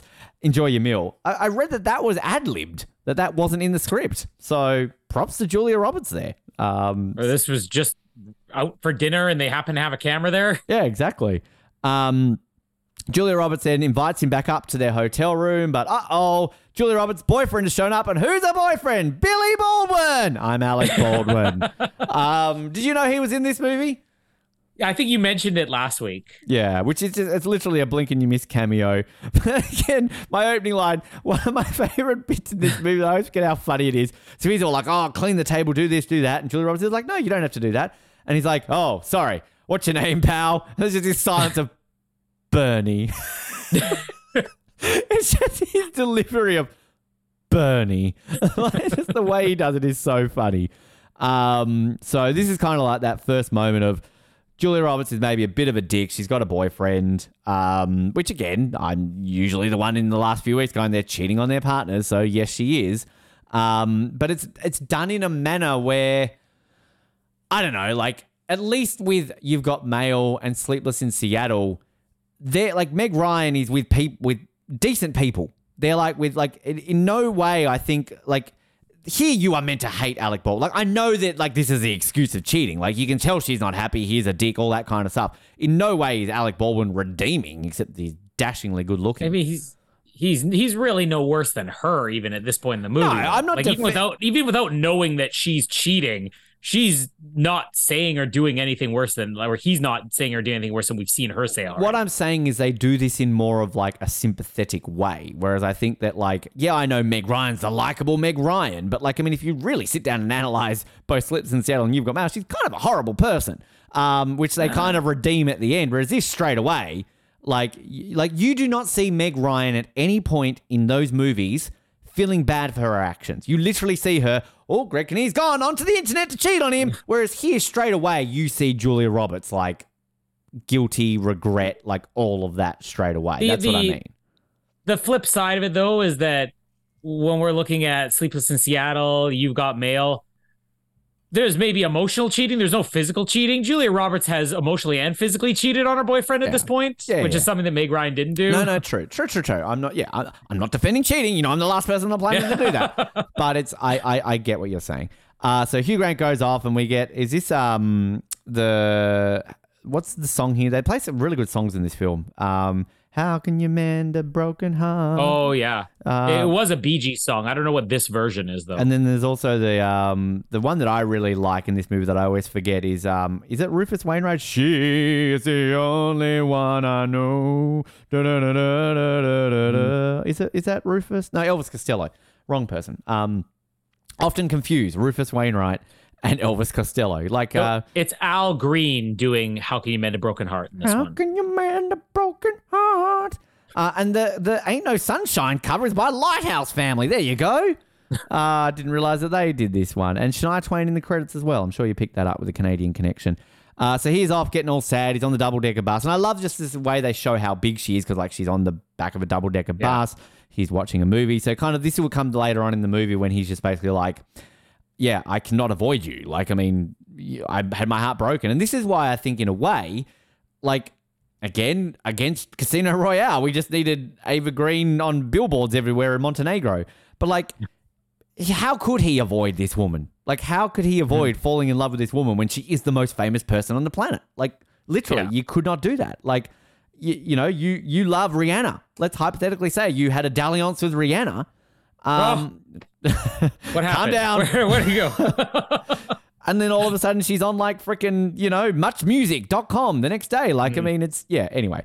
So obviously, I love it when you see more of this Helix film, and it does look very Space Odyssey, doesn't she? Like, it's very arty, and she's like moving around. To which obviously she won the Oscar for. I love when Spike's trying to help him out. It's like, come on, talk to Uncle Spikey. I can tell that something's wrong. And just like, oh, she is so good in this movie. Give him an Oscar, seriously. But I just love the line when it's just like, oh, so they just go, I thought there was a woman. And it's like, and he's just like, oh, basically it's kind of like I got into Pandora's box, to which he's very me, like doesn't care about another person, just starts talking about himself. Just basically like, I once knew a girl in school called Pandora. Didn't let me get into her box though, if you know what I mean. That's a reference to her vagina, Colin. And maybe I'll cap it there just before the next dinner scene. So yeah. Yeah, so I mean, the first dinner scene's great. The one that I was excited to talk about here is I think you call him the stockbroker guy here, the one that's just friend. This is Hugh Bonneville, who you're gonna laugh at me when I say this, but he is basically the main star of Downton Abbey. Oh God, here we go. But aside from it, like that show is like enormous. But aside from the fact that he did what 5, 6 seasons of Downton Abbey, 2 movies of Downton Abbey, he is in something that I think we've probably talked about on Off the Podium, but I don't know if either you or Jared have seen it. I've seen it out. The TV show 2012, that's like a comedy about the lead up to the London Olympics. Do you know about this? That was the British version of the Games, was it not? I've seen clips. So I've talked about, was that like a parody of like the organising committee of yeah. So that was I've talked about it here before. They did that in Australia and lead up to Sydney, a very famous show called The Games. They did 2 seasons. That's the one where they joked about like, so the 100-meter track, it's actually 98 meters long. It's like, yeah, the people won't notice. And like, yeah, when people are running the 100 meters in like 8.1 seconds, I think people will notice. So that was like kind of the British version of that. I've not seen it, but I've heard of it. Yeah, I watched it a couple of years ago. It's hilarious. But you love the Games. That show, you need to watch the Australian one too. It's equally as funny. Well, the show 2012, it's equally as funny. I haven't seen 2012, but it's equally as funny. But not better, not worse than Australia. Right. We did it first. Equal. It has the main woman in it is Kim from Kath and Kim. What's not to love? Gina Riley. She's an icon. Well, that show 2012 even spun off to another show called I think it was called W1A. It is basically Hugh Bonneville playing the same character, but now he works at the BBC. So he's done a lot of great comedy. Equally as funny as 2012. Equally as funny as 2012. But the thing that, even outside of Downton Abbey or 2012 or Notting Hill, the thing that he's probably most famous for now is that he's basically the human star of the Paddington movies, which is like that bizarre thing where Paddington 2 is like the best reviewed film in history. And I know I've listened to several podcasts that cover movies where they'll talk about Paddington 2. They're like, listen, we thought this was a joke. We watched the movie. I'm like, this is legitimately one of the greatest movies I've ever seen. So I'm like, I got to see Paddington. Show it to the kids now or something. But Hugh Grant's in at least the first one, isn't he? I don't know if he's in the first one. I'm trying to remember because I know somebody was supposed to. Was it Ben Whishaw does the voice? No, he's in Paddington 2. He's in the second one. He's in Paddington 2. Oh, okay. I knew he was in one I think Ben Whishaw does the voice. Or it was Ben Whishaw was supposed to do the voice and he was replaced by Colin Firth. I can't remember. I still haven't seen it. The voice is Ben Whishaw. So okay, yeah. Because I think it was originally Colin Firth and then he dropped out or something, or they replaced him. Can we do it? Like I've heard nothing but good things about it. We should. Because there's a third one coming up, Paddington in Peru. 99% on Rotten Tomatoes. Yeah. Fucking hell. And like people who watch the movie say this is not a joke. This is one of the greatest movies ever made. So Hugh Bonneville, this is the one that Jamie got most excited about, not just because she loves Downton Abbey as well, but she had earlier commented watching this movie. She goes, I'm not saying Hugh Grant's not a handsome guy. He's very handsome, but very handsome, I don't get why. But Jamie said, I don't get why women love this guy so much. Charming. Like, he's charming. Well, that's what I said. I'm like, charmingness gets him over right? It's that. Because I think it's also that Americans love like the Brits. They parodied it in Love Actually. Like Americans love the British men, and you got this really frumpy, ugly looking dude, and all the Americans are throwing it at him. Yeah. In all seriousness, when I go to America, why do you think I like it so much in your part of the world? My accent gives me at least 3 points on the attractiveness scale. Like they love it. You're the guy with Alicia Cuthbert in Love Actually. I didn't tell you my night with Alicia Cuthbert in New York, but that's another story. But So Jamie was like, okay, I don't really get the big deal with Hugh Grant. No, he's not bad looking, but I don't get why women love him so much. Hugh Bonneville comes on screen here. Now, I already told her, hey, this is the guy from Downton Abbey. And she goes, And I'm like, what, this guy? She goes, well, he's hot in Downton Abbey, but man, he is really hot here. Like, she was in love with it. Every second he was on screen, she was moaning, grunting, talking about that's a man who you won't break. Like, because I think we commented on a previous episode, she had an issue with some guy. She's like, I look like I could break him. She's like, no, I'm not breaking Hugh Bonneville. So this was her favorite in the entire movie. But the craziest thing about him is that if you look him up on Downton Abbey and you see this movie here, those are the 10 years is what separates these two movies. The man looks like he ages 30 years in 10 years. I'm not, he looks very distinguished in Downton Abbey and everything else now, but like, man, he aged quickly. I would barely have recognized him if I didn't know that he was actually going to be in this. But most important thing, check out Downton Abbey. Second most important thing, check out 2012. Equally as good with the Games of Sydney or whatever it was called. It's called The Games. The Games. Yeah, so when she reveals herself as being a vegetarian, I think it was Emma Chambers who has the reaction, oh, God. It was disgusting. What? No, it's the other lady because she's. The one in the wheelchair. Yeah. Look, you're in a wheelchair. It's a line in the movie. I'm not laughing at the woman. It's just one of my favorite just random lines when he's gone on the horrible dates in a moment. Oh, you're in a wheelchair. Yes, I am. Yeah, I like this whole friend group thing. Like, this is also something. Maybe it's a Richard Curtis thing because Bridget Jones did this. You already mentioned that, right? Yeah. The Richard Curtis friend group. It's not even just a rom-com thing. So as great as this sequence is, with her going and Julia Roberts in the bathroom and stuff like that, and the big scream when they leave. The second part where they're climbing the fence, I think the hardest I laughed this entire movie was where he's climbing the fence and then he drops a line about saying, I'm sorry, I have a disease. It's a clinical thing. I'm taking injections. Whoopsie daisy. Yeah, whoopsie daisy. Which I never use whoopsie daisy, but all I use is like, the Simpsons, where the Hurricane Ned episode, right? Two of my favorite quotes of the Simpsons of all time are in that episode. The one is where Ned's finally losing it. He's going around and saying what's wrong with everybody. And all of a sudden he walks up to Lenny with, I don't know who you are, but I'm sure you're a jerk.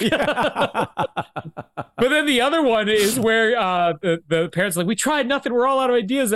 Ned spilt the ink and he goes, whoopsie doodle. Like, I use whoopsie doodle. I've never used whoopsie daisy, but I will use whoopsie doodle. Is that what his parents are like? Hipsters like, hey, man. Yeah. We've tried nothing and we're all out of ideas. Yeah. I don't know who you are, but I'm sure you're a jerk too. And Lenny, hey, I just got here. What's going on? You ugly, hate-filled man. Hey, I may be ugly and hate-filled, but wait, what was the third thing you said? Man, I want to watch that episode now.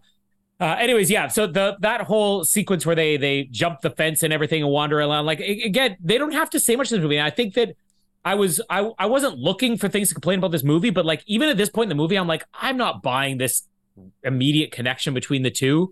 But the more you get into the movie, the more you buy it, and the more you go back on these scenes. So like it's different because Sleepless in Seattle, these two people know nothing about each other. You've got Mail.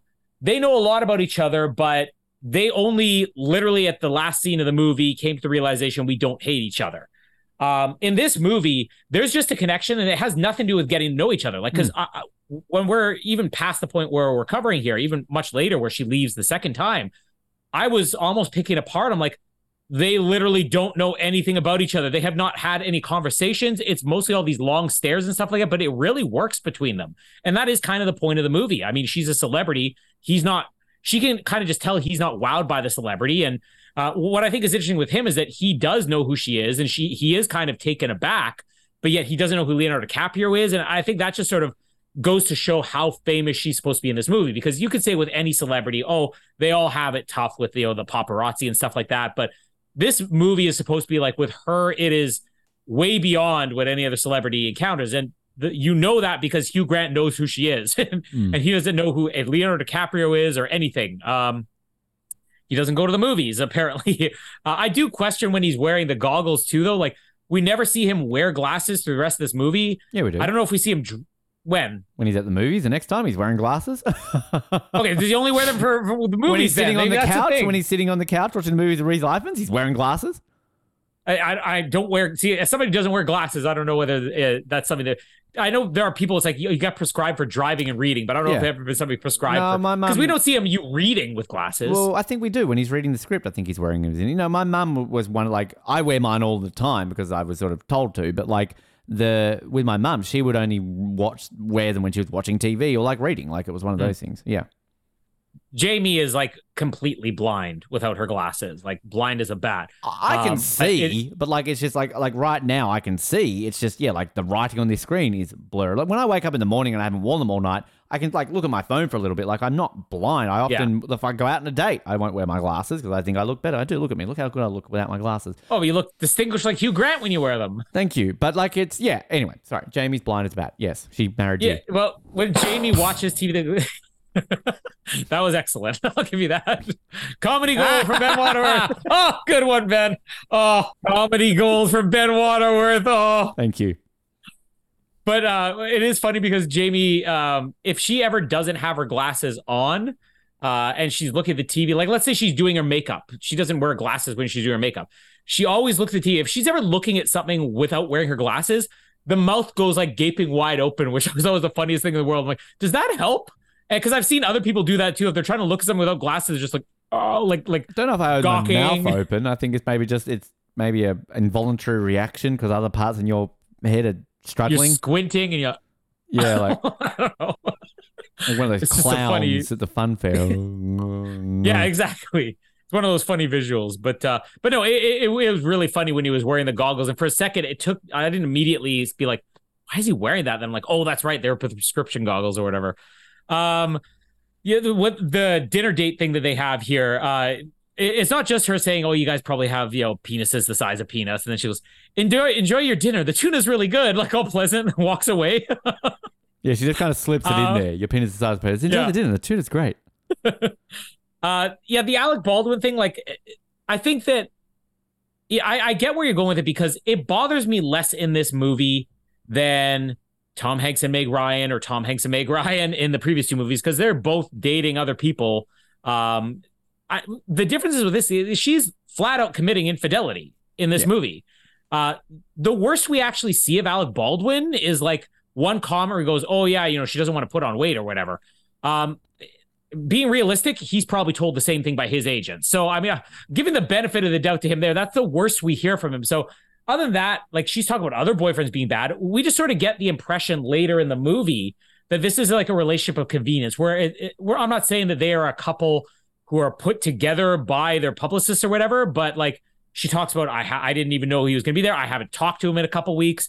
This could just be busy relationship, but like Alec Baldwin's charming no matter what. Even when he kills a man, he's still charming. Like, still got to love a man, even if he kills somebody. There's also a bit of a, like, are his friends a bit of a dick? Because, like, in this scene, which I'm about to get to, when, it was before this, when he's kind of talking to the friends, it's like, oh, did you know that she had a boyfriend? They all kind of know, because obviously Hollywood gossip, they knew she had a boyfriend. Yeah. So when we brought her over for dinner, shouldn't they be like, he's got a boy? Like, if I bring over Nicole Kidman for dinner, are you guys going to be like, what about Keith Urban, Ben? She's married. Like, I mean, like, are you not going to be questioning that?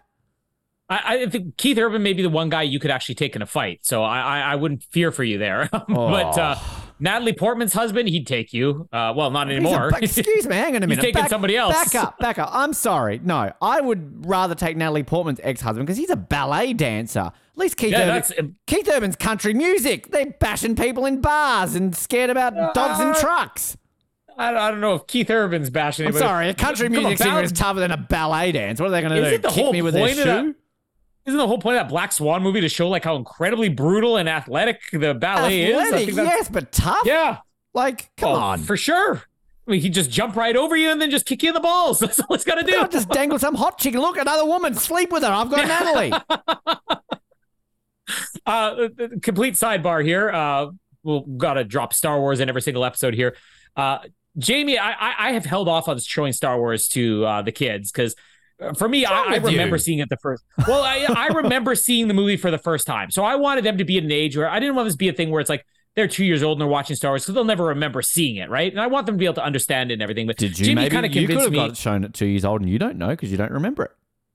Well, I don't think we had a TV when I was 2 years old. I do know that I was conceived partly because of Star Wars. You can hear more about that on the Empire Strikes Back episode and find out Billy D. Williams is responsible for Colin being born. He's my real father. Anyways, you can tell by the resemblance. But Jamie convinced me, give it a try, see if Casper's into it. So I showed him the Lego Star Wars thing first. He got a kick out of R2-D2 in the Lego Star Wars. So I'm like, do you want to watch one of the movies now? He said, yes. So I put on the Phantom Menace. Now he's on this big kick right now where he wants to know what everybody's favorite character is in anything. So he asks, who's your favorite on Sonic? I'm like, Sonic the Hedgehog. Oh, Daddy, who's your favorite on Paw Patrol? I'm like, Rocky. Who's your favorite on Frozen? I don't know, Elsa. I remember the name. We get to Star Wars and he's asking who everybody's favorites are. So I'm like, oh, I like Luke Skywalker. And Jamie's like, I like Darth Vader. Now he doesn't know who these characters are watching the Phantom Menace. So he's pointing out R2-D2. He goes, that's Casper's favorite. And then he's like, Daddy, who's your favorite? I'm like, well, we haven't seen my favorite yet. So then it gets to the scene where Queen Amidala first appears. And then you have like the Palpatine on the hologram or whatever. So he's watching the scene and he sees Queen Amidala and he points and goes, Mommy's favorite. And Jamie's like, I guess she's okay. Darth Vader's wife.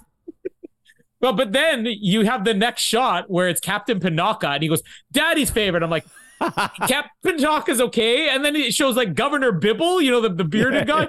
The death toll is kind of like, Daddy's favorite. I'm like, yeah, he's all right, Casper. Wow. Does he ask about the Oz Network? Who's your favorite on the Oz Network? We all know it's Rocky. Yeah, always Rocky. But that's just my little Star Wars thing there. I'd be curious to find out who Casper's favorite is in Notting Hill. I'm sure it would be Emma Chambers. She's the most cartoon-like. Bernie, yes. Emma Chambers literally is playing the exact same character. Because, I mean, the only thing I'd ever seen her in was the Vicar of Dibley. And it's like, she's more like a child in Vicar of Dibley. She's definitely not a child in this. She's me in the Vicar of Dibley. Innocent. Doesn't get jokes and doesn't get sex. But well, she got pregnant in that, so she got sex at one point. You also. Oh, where's my? Thank you. You also got pregnant twice, so you also got sex at 2 points. Personally, yes. Jamie knocked me up. That's how it happened. She has a massive dong. Yeah, but like the dinner scene's great. Alec Baldwin, yeah, this is what I was getting at. Alec Baldwin, like, I don't feel bad for him necessarily. I don't even necessarily feel bad for Julia Roberts. I just think that the reason I accept this more, maybe the reason you accept it more, is because even though the other couples and the other movies don't necessarily do anything like really wrong in comparison, you get with Julia Roberts' character, she's a flawed character. And we were talking about this in You've Got Mail. One of the reasons that movie works when people complain that like Tom Hanks and Meg Ryan are terrible people. And I'm like, yeah, but that's what makes them relatable. And I think that's probably the difference with Julia Roberts, that she immediately has that reaction in this scene where it's like, yeah, she knows that she screwed up. And she apologizes many times to him throughout the course of this movie and then continues to screw up. She's a flawed character and she owns it. And that makes her relatable. And I think that's why I kind of accept it. I wasn't accepting it when I saw this scene here. This scene here, I'm like, oh, how dare you? And for the rest of the movie, I kept even telling Jamie, like, I just want Hugh Grant to like spit in her face or something. Like, just get angry. Like, I just get a little bit of rage. You don't even have to like spit in her face, but just to say you want to spit in her face, something. He's just way too nice in this movie. And then that Pandora's box scene too. Yeah, I did get that. But again, it's Hugh Grant's reaction when he says, never got to see your box. So when he goes, right, thanks. That's very helpful. And Rhys Ifans says, yeah, no problem or whatever. So we haven't done the blind dating yet, right? We're about to get to that now. Okay, go for it. Just one thing I want to touch on, like, yeah, the connection thing, because I think this is where, going back to my point about Pretty Woman versus this, it's like, you know, there are those romantic feelings or dalliances or relationships where, you know, you meet someone and it's not initially like, oh, yeah, but like there's a bit of a spark and then it builds once you get to know them more. That's what Pretty Woman does really well. This is that type of love/connection/feelings where you can meet people and have that thing. It's the love at first sight cliche. While it's not necessarily you fall in love with a person at first sight, it's more of a like straight away, there's that feeling. Again, Colin, you might feel it one day once Jamie leaves you. I don't know. But it's for natural people like myself who have emotional feelings and connections to people, sometimes too much in my case, it happens. So I think that's what this movie does in portraying that very, very well. I also want to correct myself. Bridget Jones's Diary, it's not Jennifer Saunders. It's Sally Phillips, who we talked about in Boytown. Yeah. Thank you, Ben. Because I was looking through the IMDb here, and it says Sally Phillips was in this movie, but her scene was deleted. Yeah, so apparently, and there's one in the trailer, but I've never seen. To be honest, I didn't look. They're probably all on YouTube. But apparently, this film went for 3 hours. And they cut about 90 minutes worth of... this movie goes for 2 hours, so I don't know whether they're saying 90 minutes, but apparently there was like 90 minutes worth of deleted scenes. And there is actually in the trailer, obviously there was a scene with him at the dinner table with his parents, because you do see his mother at the end in the wedding scene, and it's the same woman who's at the dinner table with him in the trailer. So obviously Sally Phillips was in this film, but they cut all her scenes. So I want to correct myself. It wasn't Jennifer Saunders, Sally Phillips. She's the one who's like, oh, come the fuck on, Bridget, in Bridget Jones's Diary, and was in Boytown. She was the English one who sang, come on down and ring my bell. Great movie. When are we doing Boytown Redux?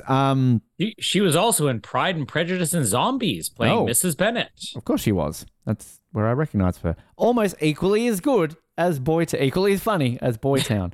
So this is kind of like the blind date scenario. So we find out that this is where they know that she had a boyfriend.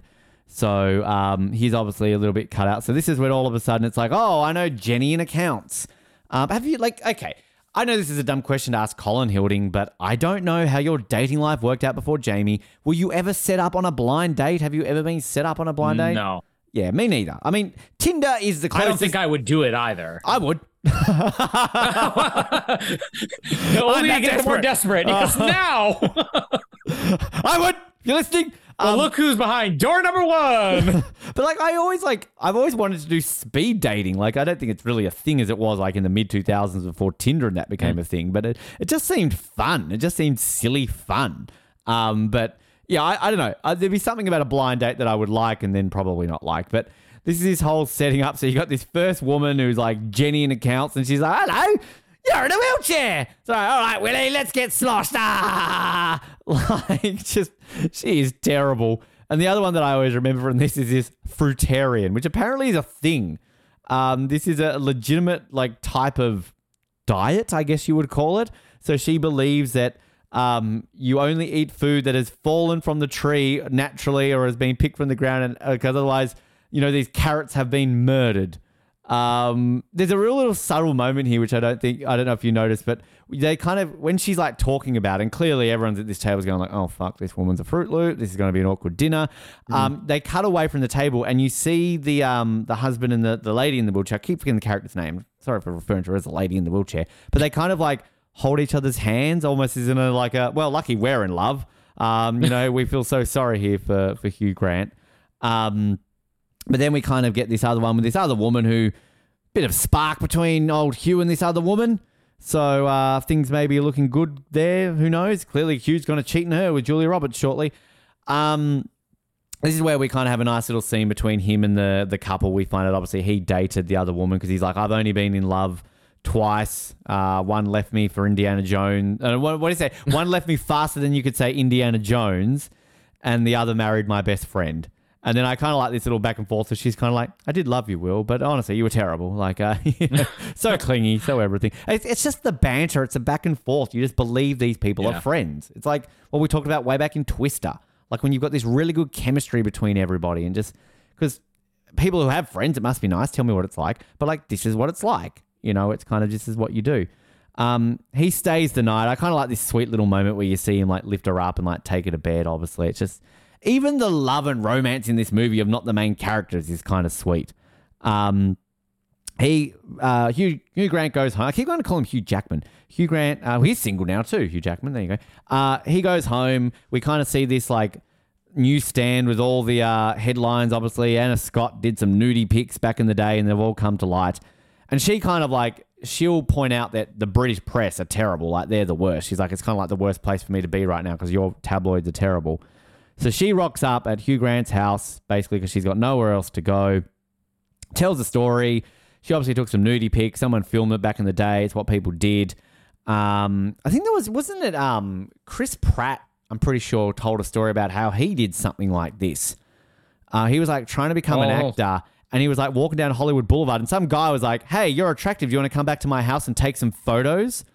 I don't know if he was on Jamie just overheard you, even though I'm wearing headphones in the basement. She's searching it right now. I don't know if this was like on Graham Norton or something like that. It's a funny story, but like you kind of listen to it now. I'm like, I think you were taken advantage of. Some guys like invite you back to his apartment and goes, "You're slightly attractive. Can I take some photos of you?" But I think like for like a split second, I 100% thought you meant that Graham Norton is the one who took pictures of Chris Pratt. Well, maybe, but I think Graham Norton would admit to that. Whereas I think like Chris Pratt alluded to, like these photos have never surfaced, and he doesn't know what happened to that guy. So anyway, so Anna Scott's going to hang out there for a little bit while it dies down. I love Spike coming home, sees these photos, like goes to the bathroom ready to, because what is at one point, it's the night before when he's staying at his friend's house. It's like, would you like to stay the night? And it's like, all that's waiting for me at home is a masturbating Welshman. Which clearly we're about to see in practice here is he's about to have some fun over these pictures. And I just love Anna Scott just laying in the bath. I'm like, "Hi, you must be Spike." And then he comes in to check her naked again. And he's just like, "Just checking." And he's kind of like, "Thank you." And this is like really sweet stuff. These two like getting to know each other. Sort of just like sitting around the table and just, you know, this is, I think, the nudity clause section where she's just kind of like, "Oh, I have a no bottom clause," and talking about like delicious Mel Gibson's bottom. And it implied that Anna likes rimming because it's kind of like, "Oh, what would you rather lick?" It's like, "Well, this one's tart." It's like, "Okay, Anna. Good to see what you're into." That joke. You just explained it to me. Well, it's the other one in Bridget Jones's Diary. It's a really dirty joke implying that Hugh Grant and Renee Zellweger had anal sex because he's basically just like, "You know what we did is illegal in like 42 countries." And it's like, okay, anal sex jokes. Alrighty then. So, Richard Curtis weirdly into rimming and bum sex, but I don't think he wrote Bridget Jones's Diary though, did he? I mean, I know Helen Fielding wrote the novel. I think he did. But did he do the movie? Did he? Let me confirm. I've never seen the third Bridget Jones's Diary. That's got Patrick Dempsey in it because I think they killed Hugh Grant off. Is it? Yeah. I think it's better than the second one. The second one was pretty forgettable. I don't mind the second one. That's the one where she gets stuck in like Bali, isn't it? That one's not too bad. Yeah. So he wrote the first two. He didn't write the third. Okay, there you go. So this is when I love it. Like Hugh Grant's like going through the lines with him with Julia Roberts for the script, and she's like, "Oh, it's about a intelligent, beaten down woman who has to stop the world for a nuclear disaster." And he's just like, "Oh, so standard then." And this is when he kind of throws in a line about like, "Oh, you know, it's not Jane Austen or whoever the other woman is," where she's eventually going to do the film at the end. And also we kind of have this cool little moment with the painting where it's sort of like, "Oh, I can't believe you like," it's not Renoir or like Da Vinci, it's whoever the painter is. And it's basically like, to me, that signifies what love should be, like floating in a blue void with a goat playing a violin. And again, Julia Roberts, just with her banter and a comeback. It's like, well, of course, everyone knows that true love always has to have a goat playing a violin. Just the back and forth and the lines that they're reading here. And it's kind of like, "Oh, and I've got to get to tell Star Command that I'm going to do this and I'm going to do that. And if you tell me how many things I got wrong in that, I will hit you." It's like, "Okay then, understood. How many things did I get wrong?" "At least 15. It's like, "All right, well, I'm going to tell little Jimmy that I'm going to be home and still make it for his school graduation." "You mean Johnny?" It's like, "My son's called Johnny." It's like, damn it. It's just, I just love this whole sequence of them just kind of getting to know each other over this day. Like, and again, I'm sorry, you're going to hate me for saying this. I see them connecting and falling in love more in the space of a 24-hour period, spending the day at their home, than Bond and Vesper in Casino Royale in insert time frame here. Hugh Grant does not even know what to do with his little finger. That's the difference. But Julia Roberts does, and it involves Hugh Grant's bum. Let's be honest.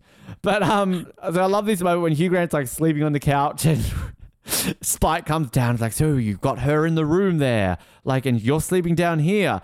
Do you ever think that you might want to go and, I don't know, slip her one?" And that's what my dad will always fucking use now. It's so awkward when my dad's like, "Oh, why didn't you go try and slip her one?" Like, Dad! Thanks, Dad. But then I love how he's kind of just like, "Oh, do you mind if I have a go? Spike!"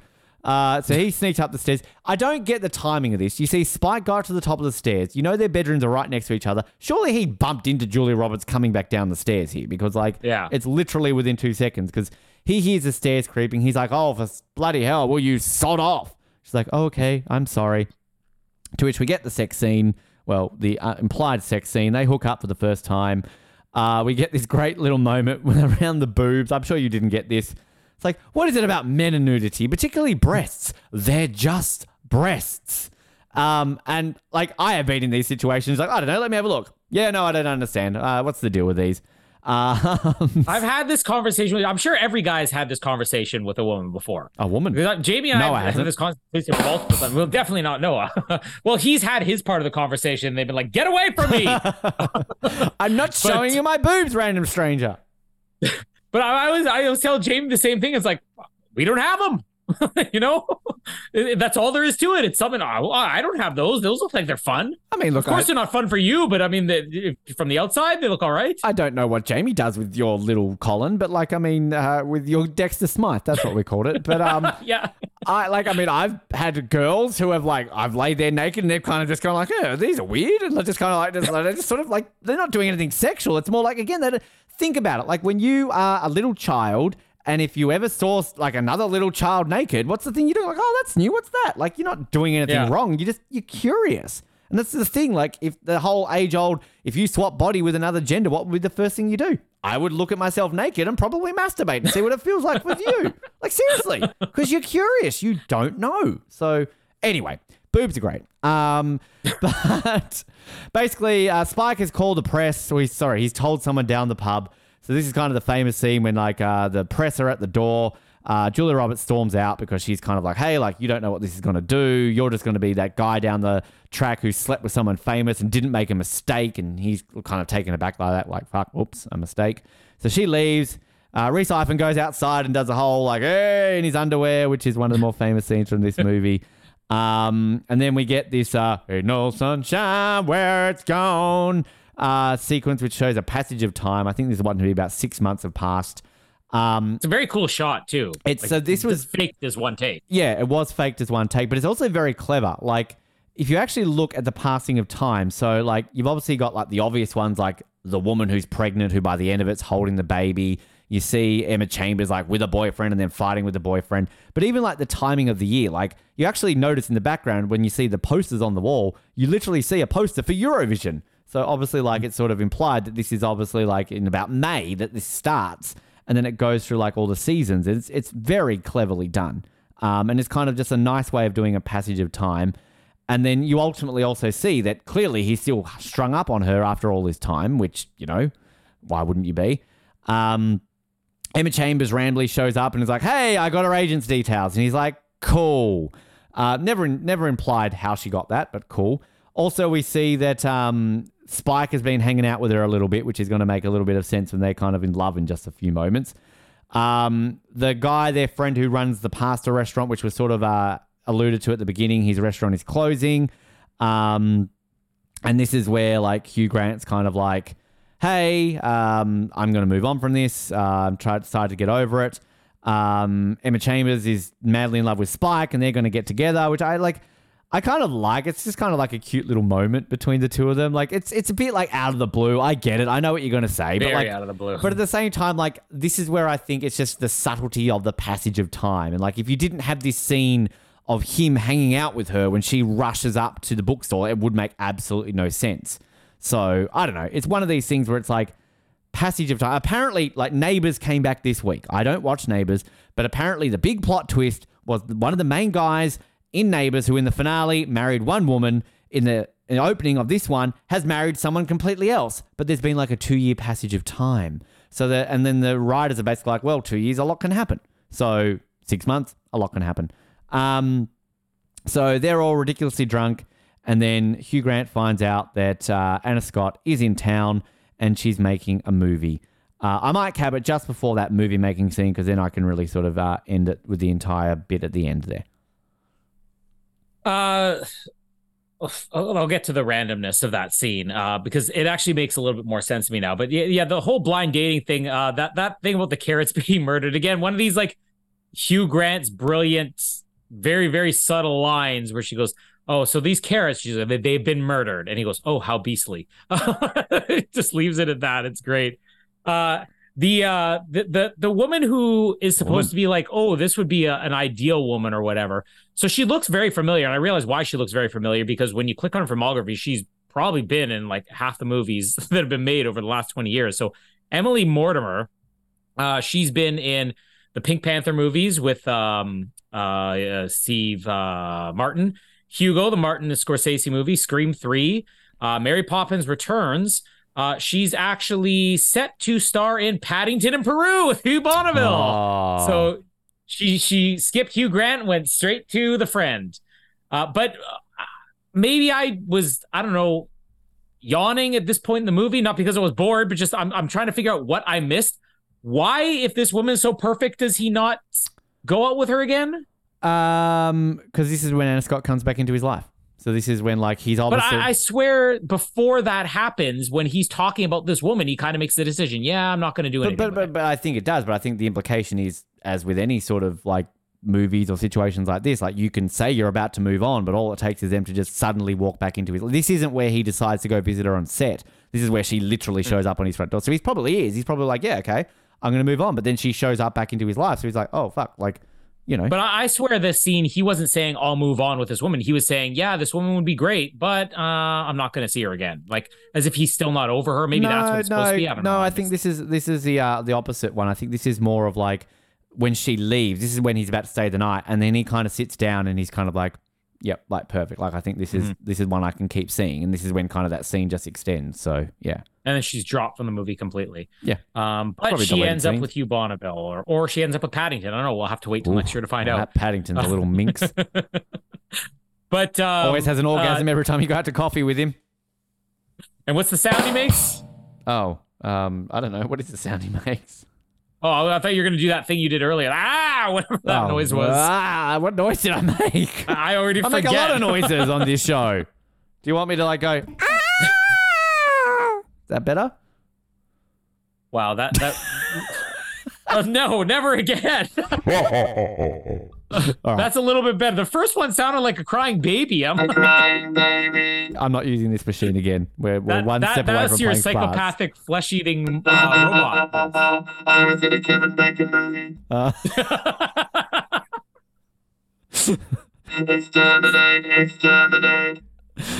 No. If we were to ever do a Kevin Bacon month, is there anything other than The Air Up There we could pick that wouldn't be like so depressing to do? Like, we can't do Sleepers. We can't do Murder on the First. I don't know if we can do Mystic River. I mean, The River Wild has got a bit of a depressing ending, but I mean, Kevin Bacon dies, but it's still a fun movie. Yeah, that would be a good one. I mean, we could do Wild Things because you see his penis in it. But Kevin Bacon's Not penis. depressing at all. Kevin Bacon's penis. He's done, I mean, Footloose. Oh, yeah. So we got 4 movies there that aren't depressing. He did a Kiefer Sutherland. We were Flatliners. Wasn't he in Flatliners? Wasn't Kiefer Sutherland in that movie? And Julia Roberts, isn't she in Flatliners? Oh, man. We got to do Flatliners now. I think Julia Roberts is in Flatliners, isn't she? Because Julia Roberts and Kiefer Sutherland were they married or engaged? Oh, they were definitely about this in 2 movies about Julia Roberts that they were like Jack Bauer and Anna Scott were together. But like her taste in men was wildly different in the 90s because she went from Kiefer Sutherland to what was that country guy she was with? Lyle Lovett. I mean, like what? Look at the cast of Flatliners: Kiefer Sutherland, Julia Roberts, Kevin Bacon, Oliver Platt. I mean, come on, that's a great cast. I don't know if I've ever seen that movie, or I think it was on TV when I was a kid, and I started watching. Like, I don't think this is for me. What? Val Kilmer's in Flatliners. Elliot Page isn't. How old would they have been in that film?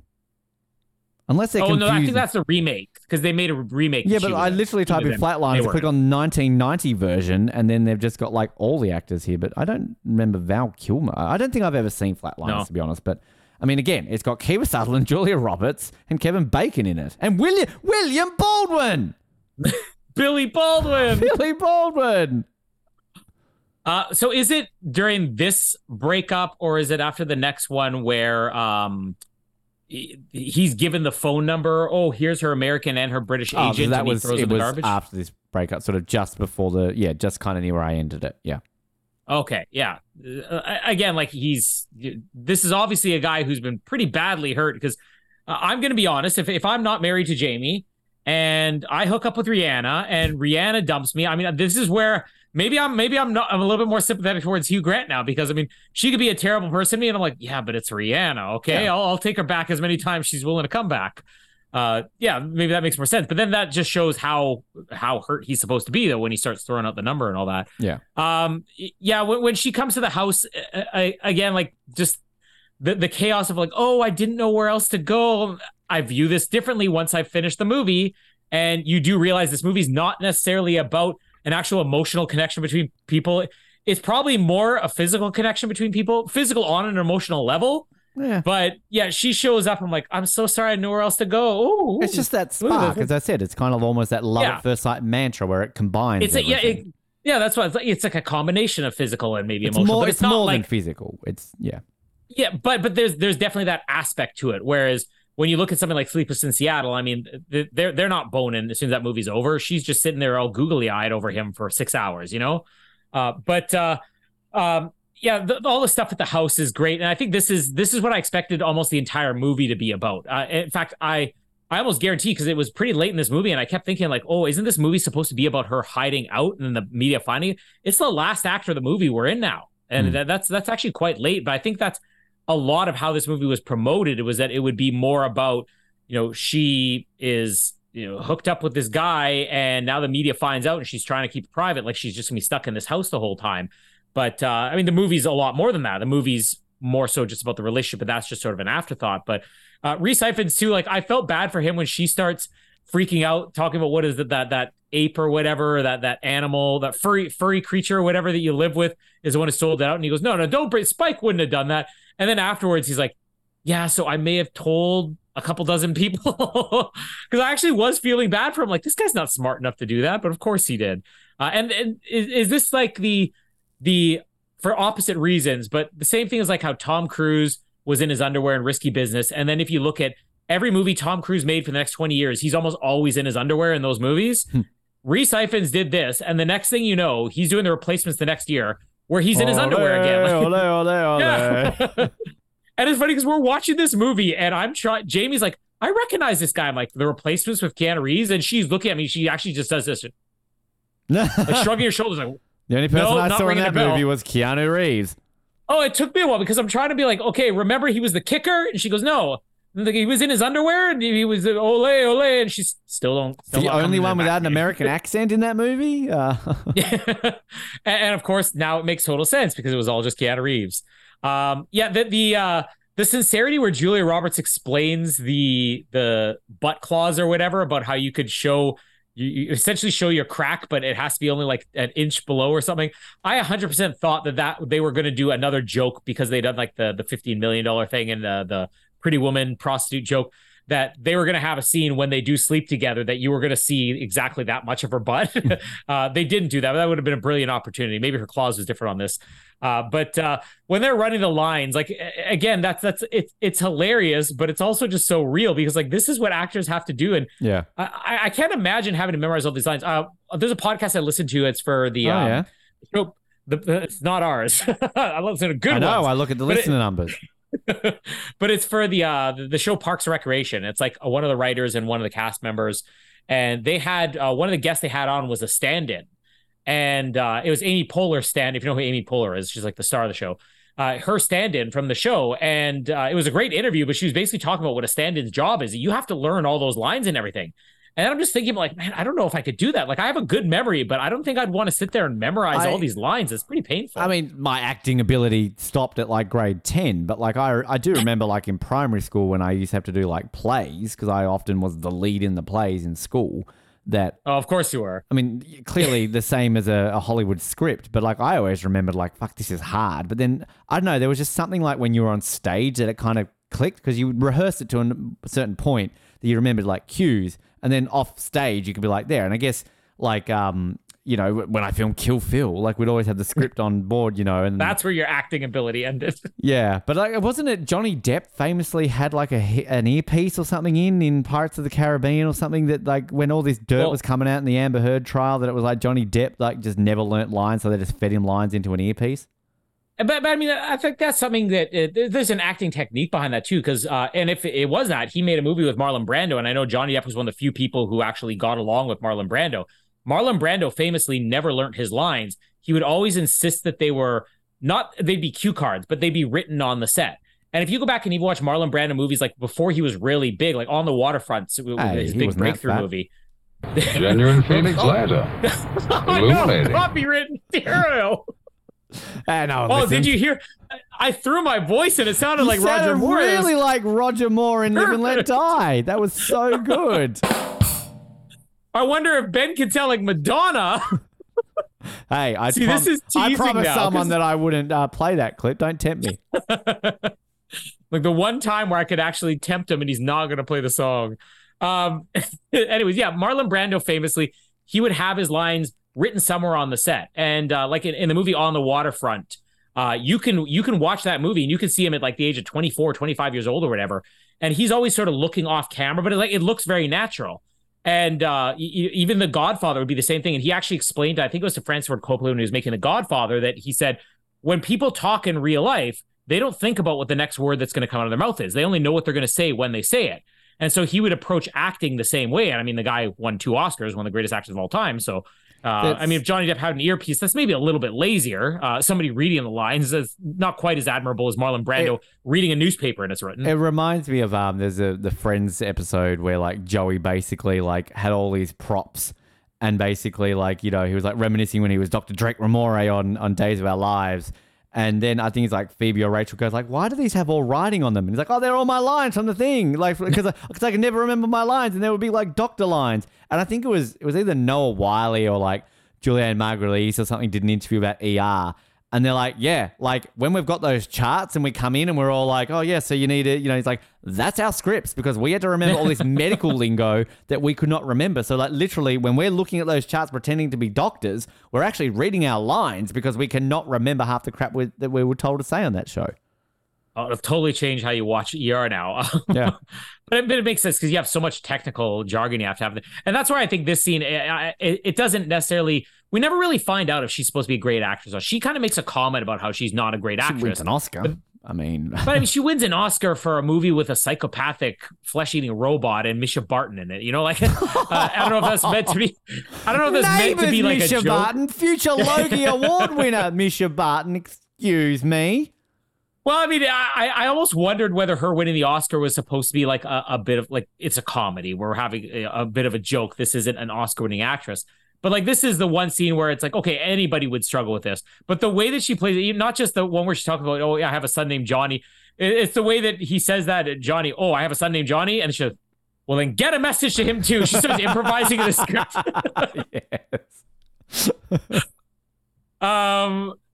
Yeah, I mean, the whole season change effect, it was really cool because, I mean, you're seeing the seasons change subtly. And yeah, you mentioned like the baby and everything. The thing that I was zeroed in on was one of the posters on the wall was for nobody, probably only people in England know this. I kind of have a love for 90s Britpop music, even some of the more obscure stuff. And there's a band called the Blue Tones that there's a poster on the wall for. And there's several of their songs that are really good. There's one great song they have called Cut Some Rug, I think it's called, or Cut a Rug. What are you saying there, Colin? Cut.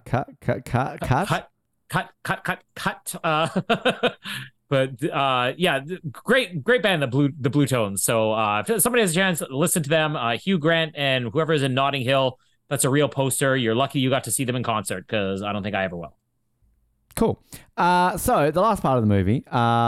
So basically, this is where Hugh Grant finds out that she's in London. So she goes to the set of this Jane Austen or the other British author, which Henry James, thank you. So like, because Hugh Grant did Sense and Sensibility, didn't he do another sort of like hoity-toity British like Noah's least favorite genre of film? I know that around the time that like Four Weddings and Sensibility came, there's another one because I always remember the title of it.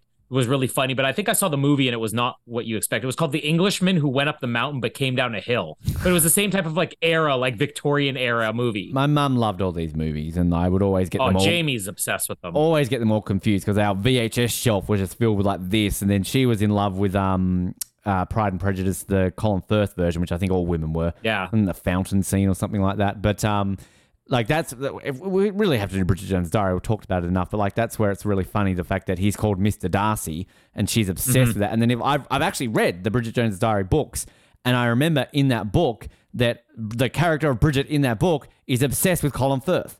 So I think that was kind of like an in-joke that they actually got Colin Firth to play Mr. Darcy in the Bridget Jones movie. Like, and Renee Zellweger, does she not do the best British accent ever? Like, I honestly, for my entire life, thought she was British. Kind of like Angelina Jolie, because I watched Tomb Raider so much. I thought they were both British. It may have been on the Tomb Raider episode we talked about this, but I remember the huge controversy when she was cast as Bridget Jones, because like they cast a woman from Texas. A very attractive woman too. Like, yeah, but like it's like James Bond. You know, there would be an uproar if you cast a non-Brit to play James Bond now. I mean, there was some controversy even with Angelina Jolie playing Lara Croft, but like Bridget Jones, like people were genuinely really upset and wanted to boycott the movie. And then the second even a trailer came out, people were like, well, we were wrong. This is the greatest British accent we ever heard. It was very similar around her looks. Like, I mean, I say very attractive. It was similar to Charlize Theron in Monster. They were both like, how the hell can you get like maybe the most attractive woman in Hollywood to play this frumpy, like, you know, that's what the endearing characteristics of Bridget Jones was. And they're similar with Monster with Charlize Theron. Like, oh my God. Like, have you seen Monster? Monster's a great film. We should do that one time. No, I haven't seen it. Great. It's the one she won the Oscar for, where she's playing Eileen Wuornos, a serial killer. It's a great movie. Christina Ricci in that movie. I think that was like her comeback. She'd gone away for a while, and now she's back, isn't she? So anyway, he's on the set. I love this security guard, like, doing his job well. He's just like, oh, hello, I'd like to see Anna Scott, please. Yeah, I can't let you through, mate. Like, oh, but I'm a friend of her. Yeah, can't let you through. He's so nice about it, too. I know, very British. But he, like, I think this guy really is a security guard, because that's how some security guards are like. Like, some are in your face and like, oh, you're wearing the wrong shoes, piss off. But others are just very much like, they're assertive, but nice, you know? Yeah. But then, so Anna Scott shows up and she's all like, oh, hey, like, we're really behind, but like, come watch me film and I'll talk to you afterwards. This is where he's listening into what's going on with the dialogue, and she's talking to some British guy. And I mean, in all fairness, I'm kind of team Julia Roberts here, because who is this guy? He's been so nosy. Like, oh, I don't think we're going to finish here today. And like, look at that woman with a massive bottom. It looks like, you look at that woman. She doesn't even have a big bum, you stupid asshole. And then he's just basically all creepy McGee, because he's all like, oh, who was that guy I saw you talking to before? It's like, are you her boyfriend? Like, who are you? Like, why are you being so nosy? And obviously she's kind of like, oh, he's a nobody, somebody from my past, you know, a bit surprised that he's here, to be honest. I mean, like, obviously that's hard to hear, and you can see why Hugh Grant gets up, but like, she's obviously going to explain that a little bit later, but I can kind of understand doesn't it. Like, she? Yeah, but doesn't she also say it's actually all kind of very awkward? Like, she could have just said, oh, I'm not really sure why he's here, but I think she even goes further and says, like, yeah, it's kind of uncomfortable. Yeah, but like at the same time, like, I'm sure you talk to Jamie and say not very nice things about me. There's like, I talk to myself about how not very nice things about you. Like, I'm sure there are things that we say to certain people that we maybe don't fully mean. It's actually the opposite. I usually say nice things about you to Jamie and just terrible things to your face. He's my best friend. I love him, and I love Madonna, and I really hope we can go see a Madonna concert together one day, because she's so amazing. He's turned me on to a whole new world of like beautiful, enchanting music. He's so talented with his filmmaking. Kill Phil. Oh, it's so good. And his podcasts are impeccable. Oh. Almost as funny. They're on par with the same humor. As, they're equally funny. While I listen to Parks and Recreation. So he leaves. He's back at his bookstore. What's the bookkeeper's name? I like him. The other guy? Yeah. Is it? Yeah. Hugh? What is his name? Is it Hugh? No, that's Hugh Grant. Tony. Tony is his name. Richard McCabe, and I swear he's in other things as well. But so Hugh Grant's doing the books. Tony comes in sort of like, oh, so you've got a delivery. It's like, well, you can handle the delivery. No, this one's for you. And here is Julia Roberts showing up. She's got like a painting and kind of, you know, this is obviously the very famous scene, but it's kind of interrupted a couple of times when he's got to go talk to his mum. We didn't even talk about the one of the best side characters in this movie. The guy who comes in the store. Got any Jane Austen? Oh, yeah. No, this is a travel bookstore. Oh, right, okay. Got any Charles Dickens? No. That wouldn't be a travel book, would it? Right. How about Winnie the Pooh? Tony, your customer. Which he then shows up again. No, don't even think about it. Get out of here. Get out.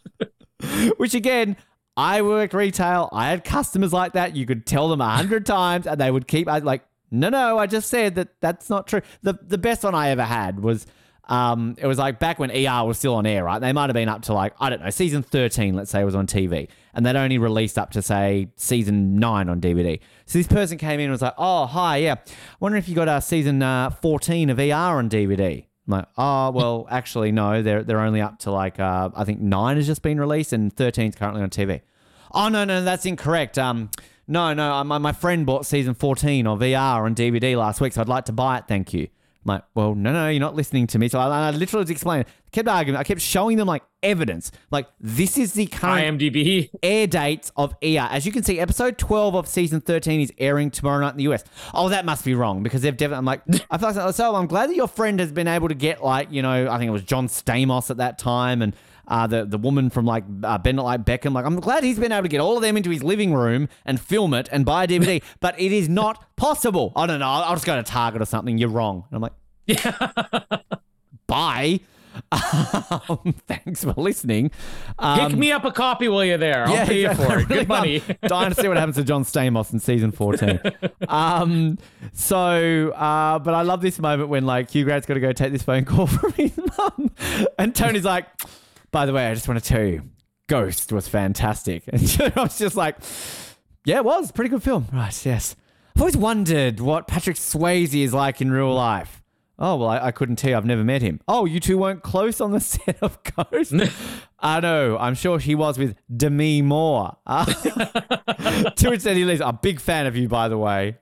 Which I just love these like subtle little digs they've kind of got at like Julia Roberts' big rivals from the 90s. Because I don't think we didn't really talk about Demi Moore last week, did we? I mean, she was only in a couple in the early 90s, but she was still early 90s up there with Julia Roberts as the biggest star of the 90s. Well, in My Best Friend's Wedding, Demi Moore is the one who had the record for the highest female salary. Yeah. I think she earned like $14-50 million for that G.I. Jane movie. Well, that's how we're allowed to mention that without Will Smith slapping us. But yeah. I remember the hype around that coming out. But like, I mean, again, you've never seen the Charlie's Angels movies, but I remember what a big deal that was in 2003 when like she was in that film. That was like peak her and Ashton Kutcher.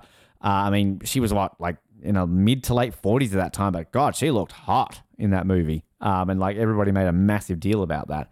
But this then basically leads to the, you know, Anna Scott basically being like, look, hey, like I've had to think about it, like, you know, and I'm just wondering, like, maybe you could give this a shot. Like, you know I treated you badly. I know I was wrong, but I've been thinking about you a lot. I wanted to bring this to you, and then you came and saw me, so like it, you know, gave me the courage to come and see you. And then he's just basically like, well, you know, I kind of did hear you say that I was a nothing. And she was just like, well, you know, it reminds me of the Mighty Ducks scene when like the kids over here, Gordon Bombay telling Coach Riley, oh yeah, like these kids are a nobody. They don't even deserve to exist. And then he's just basically like, you know, like, no, like I can't, like, you know, I've taken this long to get over you, but like you might break my heart again. And then all of a sudden, like, you know, I'm going to see you every day. And like, you know, you're this big Hollywood star. And then I love just like her line, like, it is overdrawn, like it was kind of milked. It's this famous, like, you know, shut up, you had me at a hello. Like it's all these famous lines that get done to death. But like when you watch it like here, when she's just basically like the fame thing's not real. Like at the end of the day, I'm just a girl standing in front of a boy asking him to love me. Like it's such a sweet fucking line. Yeah, I mean, that's what I was saying before. Like I hated this line having never seen the movie.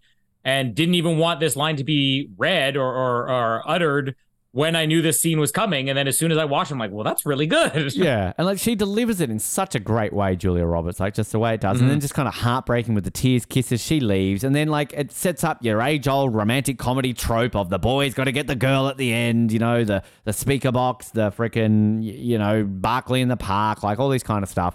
So he's got this conversation in the room, and they're all just kind of like, oh, no, you're right. Yep, absolutely. Yep, no, yeah, we're heartbroken. Yep, you know, you definitely made the right decision anyway. And then Spike walks in, you daft prick. To which they then like had this epic chase scene basically through London to get there. We get this great moment, like when they're getting into the car, like, and he's like, no, she's coming with me. I don't care that she's in a wheelchair, puts it in the car. You got like Spike in the background. And they're like, oh, where are we going to? The Ritz-Carlton. Well, if we take left, we take whatever. He pulls over the main guy, not Hugh Bonneville, the other guy. And it's basically like, well, you all shut up. Who's driving this car? I am. whose directions are we following? I am. And then he delivers the great line of, James Bond never had to put up with this shit. Oh, we love a James Bond line. So good. They go to this hotel. We meet our receptionist guy again. Yes, we're here to see Bambi, Flintstone, Minnie Mouse. No, sir. No, sir. No, sir. It's like, oh, but Anna Scott, or no, what is it? Pocahontas was here. And she left like 15 minutes ago. But I did hear that she's got a press conference in like 15 minutes over at the Hilton. So they all lean in and kiss him. And then this like Japanese businessman comes in and he sort of like bows, leans in and kisses. And it's like, any messages for me? And I just love this guy. He reminded me of the guy from Pretty Woman. He's so charming and nice. Like oh, like I love this guy. They get to the Savoy or whatever it is, and then Rhys Ifans basically sacrifices himself so the car can get through. And I love it. Are you an accredited member of the press, sir? It's like, oh, yes, Blockbuster Video. Just... Sir, that was a Blockbuster Video card. But again, Hugh Grant sells it well. He's like, yes, I work for their in-house magazine. In all fairness, we had a video chat. We didn't really, Blockbuster wasn't really a thing in Australia. We had Blockbuster, but they were very like few and far between. You talked about it recently about local video stores being more of a thing. Like in Tasmania, it was Video City. You've heard Noah and I talk about it all the time. That was a statewide chain everyone shopped at. But the national chain that was big in Australia was called Video Easy, EZY. And I remember you would go there and they would always have like the little monthly magazine that was free. And it would have like, hey, like Notting Hill is out this month and we got an exclusive with Hugh Grant. And it would literally be like 5 lines that clearly a publicist had sent through and they made it seem like they'd interviewed him. But still, you're like, wow, Video Easy interviewed Hugh Grant. So like, that could work. I'm sure Blockbuster did have a magazine.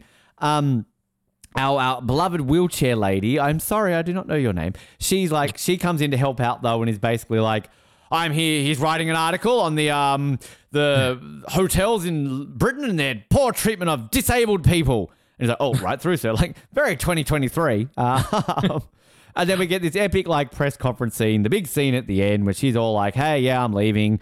And then British press like prying into their affairs, like going like, oh, you're breaking up with your boyfriend, are you? And it's like, yeah, well, he's an asshole. And it's like, well, last time you were here, you were fucking a British guy. What happened to him? And it's like, oh, we were just friends. And then when Hugh Grant like kind of puts his hand up, bit of a mistake here because the publicist says, oh, just one more question, to which one question's asked. Then when Hugh Grant puts his hand up, he goes, oh, yes, you, Hugh Grant. You just said last question like 2 minutes ago. I thought he said last questions, which is implying we'll take a couple more. I thought he said last question. And being in these situations before, generally the publicists and that are pretty strict when they have like one question to go. But anyway, and then we kind of get this cool like back and forth between the pair of them sort of asking questions. And it's like, what if he like changed his mind and was a bit of a daft prick about it?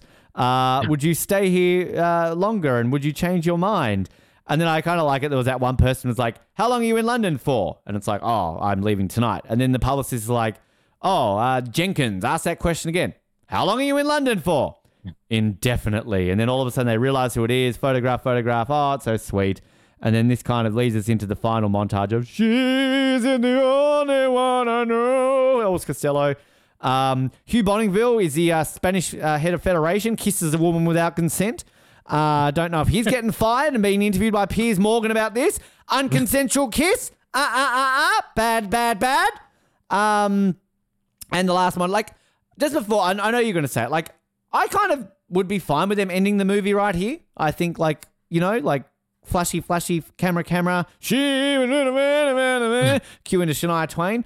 But I also kind of do like this little closing montage where you kind of, like, see they obviously get married. Her wedding dress is ugly as fuck, by the way. Can I just point that out? I like him, like, showing up to this movie premiere, which I don't know if you read the trivia about this, but apparently, like, this is at some famous London location.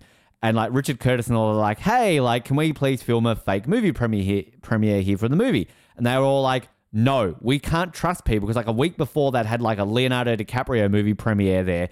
And like, the Italian director. Everybody went crazy and like everybody like destroyed it and all that sort of stuff. So they had to like talk them into allowing them to film this over the top film premiere.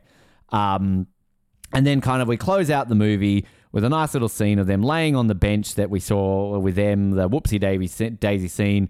she's pregnant, and he's reading Horse and Hound. No, it's some famous book. I think it's supposed to be like a Henry James novel. Yeah, and then it sort of ends, and then we get Shania Twain, and that is Notting Hill. A couple things just on the cast here. So we have already run into at least one person in this who is in Tomorrow Never Dies. Apparently, Tomorrow Never Dies is where all British actors got their start, because Hugh Bonneville, second film he ever made was he played air warfare officer on the HMS Bedford in Tomorrow Never Dies. There he is.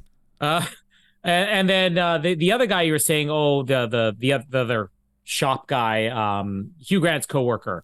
So he was in 1917 recently, but he was also the surgeon's assistant. So he was Paul Bettany's assistant in Master and Command of the Far Side of the World, a movie that made it very high on my top 50 favorite movies list. And now that I read that, I'm like, well, I totally recognize that. So he actually did a fair amount of decent stuff after this movie. Aside from the cast, one thing that I actually noticed right around this point in the movie was that this could be done as a stage play. It almost feels like it's a stage. This feels like if you took a stage play but said, let's make it a little bit more cinematic, maybe get some real locations in there, because most of the scenes are just taking place in like the same location over again. You got the bookshop, you got Hugh Grant's apartment, you got the friend's house. And when you have other scenes like her, it's all very simple sets. And you have these long dialogue scenes. Like, to me, this almost just feels like a stage play. It also feels like we're missing a little bit during this section of the movie. No. Yes. Like a COVID shot. Like COVID, yes. But like the whole sisters engagement thing, like it comes out of nowhere, but it makes more sense when you say this had 3 hours, the first cut of this movie. Because there's several things that just feel like they're kind of missing here, like the friend's restaurant. Like that took me several minutes to recall the sister's engagement to this guy. It's fun the way the scene is played. Oh, I'm getting engaged to the guy, and then he's like, by the way, I'm talking about you. And he goes, really? Okay, sure, why not? That's hilarious. But it just sort of it literally just comes out of nowhere. And if there is a 3 hour cut of this, I'm sure that there's more of that in there. But I don't think it quite works in this movie. I agree. I agree, and I think there's got to be more to this, and I also think that it's more of a case of that, again, you get that one scene between the two, but again, I can kind of just forgive it, because also these are two very quirky characters. You kind of believe, this isn't like Hugh Bonneville going to, like, Emma Chambers. It's like fucking the two most quirky people in this film that, realistically, if you had to hedge a bet at the beginning of this movie, you'd guess they'd get together, right? Like, it's kind of, it sort of makes sense to me. I think you could have also just, if you knew that you weren't going to have the setup for whatever you cut out of one whole hour of this movie, you could also just cut that line and it doesn't change the movie in any way. It's kind of weird that it's thrown in there. True. Yeah, the scene where he goes to the movie set and everything, like, this is one where I was really screaming for him, like, just get angry, like, get a little bit angry, because it is still a little bit mean what she's saying, because she feels the need to add in there, oh, it's really awkward or really uncomfortable, when she could just be like, yeah, it's just some guy. Yeah, no, I'm just somebody I knew. But the movie has to have a reason for him to want to leave at this point. But like, this is the thing that pushes him over the edge of all things. And it's the only thing he actually holds her accountable for. Again, I'm not faulting the movie. I actually think this is that once you finish the movie, you realize this is the point of his character. He is not the guy who's going to beat a dead horse. You know, she knows the mistakes she made. The only thing she's not aware of is, I was hearing when you basically made me sound like a nobody. Now, I also think that she maybe overreacted with the whole media thing. Oh, this is going to be all over every paper. It'll be there for the next 6 weeks. Because nobody recognizes Hugh Grant in this movie at all. They do at the very end, but like, he's in there asking questions and nobody's asking. And then I reckon there's a lot of that's probably been cut out, though. Yeah, I get what you're saying, though. But like, he shows up on the film set and it's like, oh, who's that guy? Shouldn't he be like, wasn't that the guy you were sleeping with 6 weeks ago or 6 months ago, whatever it was? But I think enough time has passed that it's forgotten about, if you know what I mean. Like, I think that's why there's a 6 month gap, and that, like, yeah, like, I get what you're saying, but like, if this was set like a week later, yeah, you'd unexcuse it. But I think there's enough time has passed that people would have moved on by now. Yeah, but the thing about him not getting angry, he does say that. But like, he says that in the bit, like, tomorrow's news will be today's news will be tomorrow's fish paper wrappers, like that. He kind of implies that, and that's where I think he's right and she's wrong again. And I think that's what's great about this movie is there's sort of a point to it. Like, in the end, I think she comes around and realizes maybe I'm overreacting a little. Not that she's overreacting. She's not overselling how bad the fame is and how much they will track her down in the middle of nowhere. But that when he's saying things like, yeah, it'll be over at some point. You just wait for this to become what do you call it? The newspapers at the bottom of a birdcage or something like that? Like today's newspapers are tomorrow's fish paper wrappers. Yeah. So she kind of realizes that he was right with that. And with him not getting angry again, all the way up to the end of this movie, I was like wanting him to get angry. And it's only when the movie finishes, you're like, no, this movie only works if he's not that guy. And the only thing he calls her on is that one thing that was said when he was listening in. I think there's a couple of fairly famous people when you go through the cast of this movie. There's a lot of Julia Roberts is pretty famous. Hugh Grant's pretty famous. I think she is, yeah. So do you know who this guy Simon Callow is? Not Simon Cowell. Oh, these like the people who like appear in the movies as extras or whatever. Yeah, I did read about this, but some of them like there's is that the one where Matthew Modine, where they're watching that film and it's like smile, just smile. I've got nothing to smile about. Like that guy's pretty famous. Yeah. Also, this one, not really famous, but this was probably just doing a favor. But Joe Cornish was fan receiving her autograph. He's actually the co-writer of most of Edgar Wright's movies, like Ant-Man, Hot Fuzz, Shaun of the Dead. There was another one I saw on here too. It was all the movies. Yeah. So Matthew Modine, movie within movie actor. I don't know which movie that's supposed to be in. And I thought that the director was somebody, or maybe it was the sound guy. But anyway, too many people here to keep track of. But it is interesting that this is a Henry James play because it means that she took his advice because that's what he was talking about. Henry James was a portrait of a lady, and the other one they mentioned here, Wings of something or other. Those are like some of the more famous things. Yes, Live and Let Die. But it's kind of just the things that are unspoken in this movie. The fact that even though she stormed out on him, completely overreacted, treated him like garbage, he's taken 6 months to get over it. He's coming back all nice. During that time, she basically took his advice and did this movie, which would be something he'd actually pay to go see. I do almost secretly wish that like the gift she gives him, which says, no, don't unwrap it right now or whatever, that when he did unwrap it, it was like a blown up version of one of her nude pictures that leaked on the internet. That would have been a nice little funny twist there. And then, yeah, I love that guy coming. He's like, don't even think about it. Go away immediately. The Japanese man kissing the clerk. It's a cheap gag. This very much turns into like a Richard Curtis ending, whereas I feel like the rest of this movie is pretty mature in comparison. But this is so Love Actually. Like everything from going up in the clerk at the hotel is like, oh, well, I can tell you that they're moving over here, and then the Japanese guy, them cramming in the car, like it's very over the top. It's very sentimental, but like in an almost cheesy way, but like it works. This is what he's good at.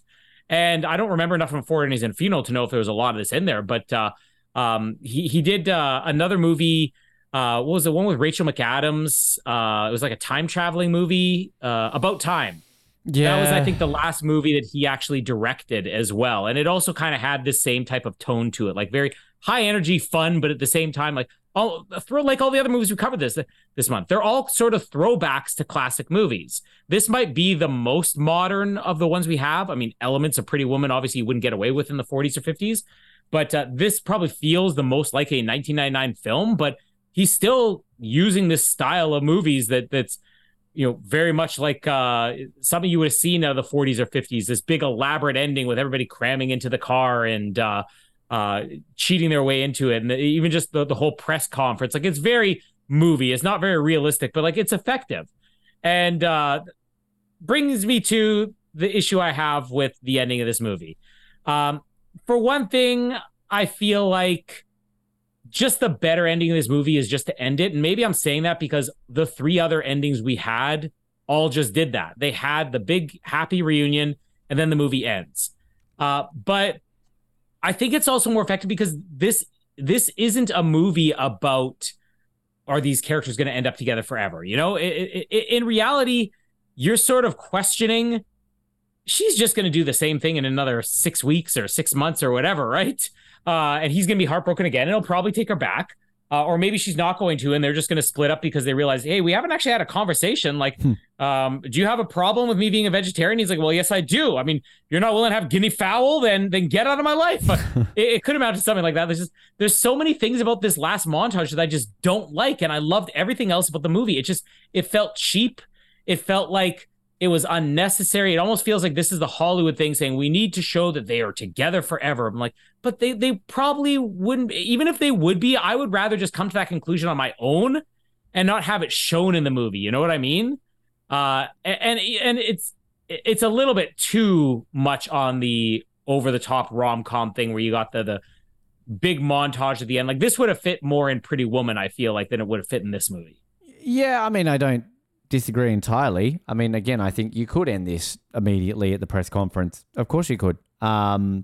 I just don't dislike this ending. I think it's kind of sweet. You know, I kind of like that throwback to the chair, and that, you know, like, this is kind of what you want in some of these romantic comedies or romantic movies. It's, you know, we can sit here and analyze, go, realistically, are they going to sit together? Probably not. But, like, you want that implication of happily ever after, you know, like this. And this isn't one of these films that has ever been retconned and ruined by a sequel that immediately 5 minutes later, you know, they break up. You know what I mean? Like, it's kind of, you know, like, I guess, like, we talked about that in Indiana Jones in a way, didn't we? That at the end of the Crystal Skull, like, they get together and then within straight away, Dial of Destiny, oh no, they're broken up. Like, I was like, well, what was the point of watching that last movie? You know, like, it's kind of, yeah, but again, I wouldn't be opposed. Like, if you just end this with them at the press conference, like, yeah, it'd be a good ending too. I think it would be completely fine as well.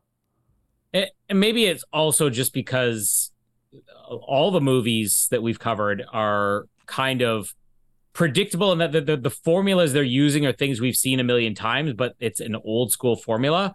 And maybe because this is the one that it's the most original, it's the most unique, which is crazy to think, because like you mentioned that Hugh Grant comment, that's exactly what I was thinking when I was watching this. I'm like, wait, there's got to have been another movie that used this plot before. It's like, no, it's not even necessarily the plot. It's how the movie's done. It just feels so different and unique, and it's unpredictable. And a lot of the movies we've covered this month aren't necessarily exactly what you expect.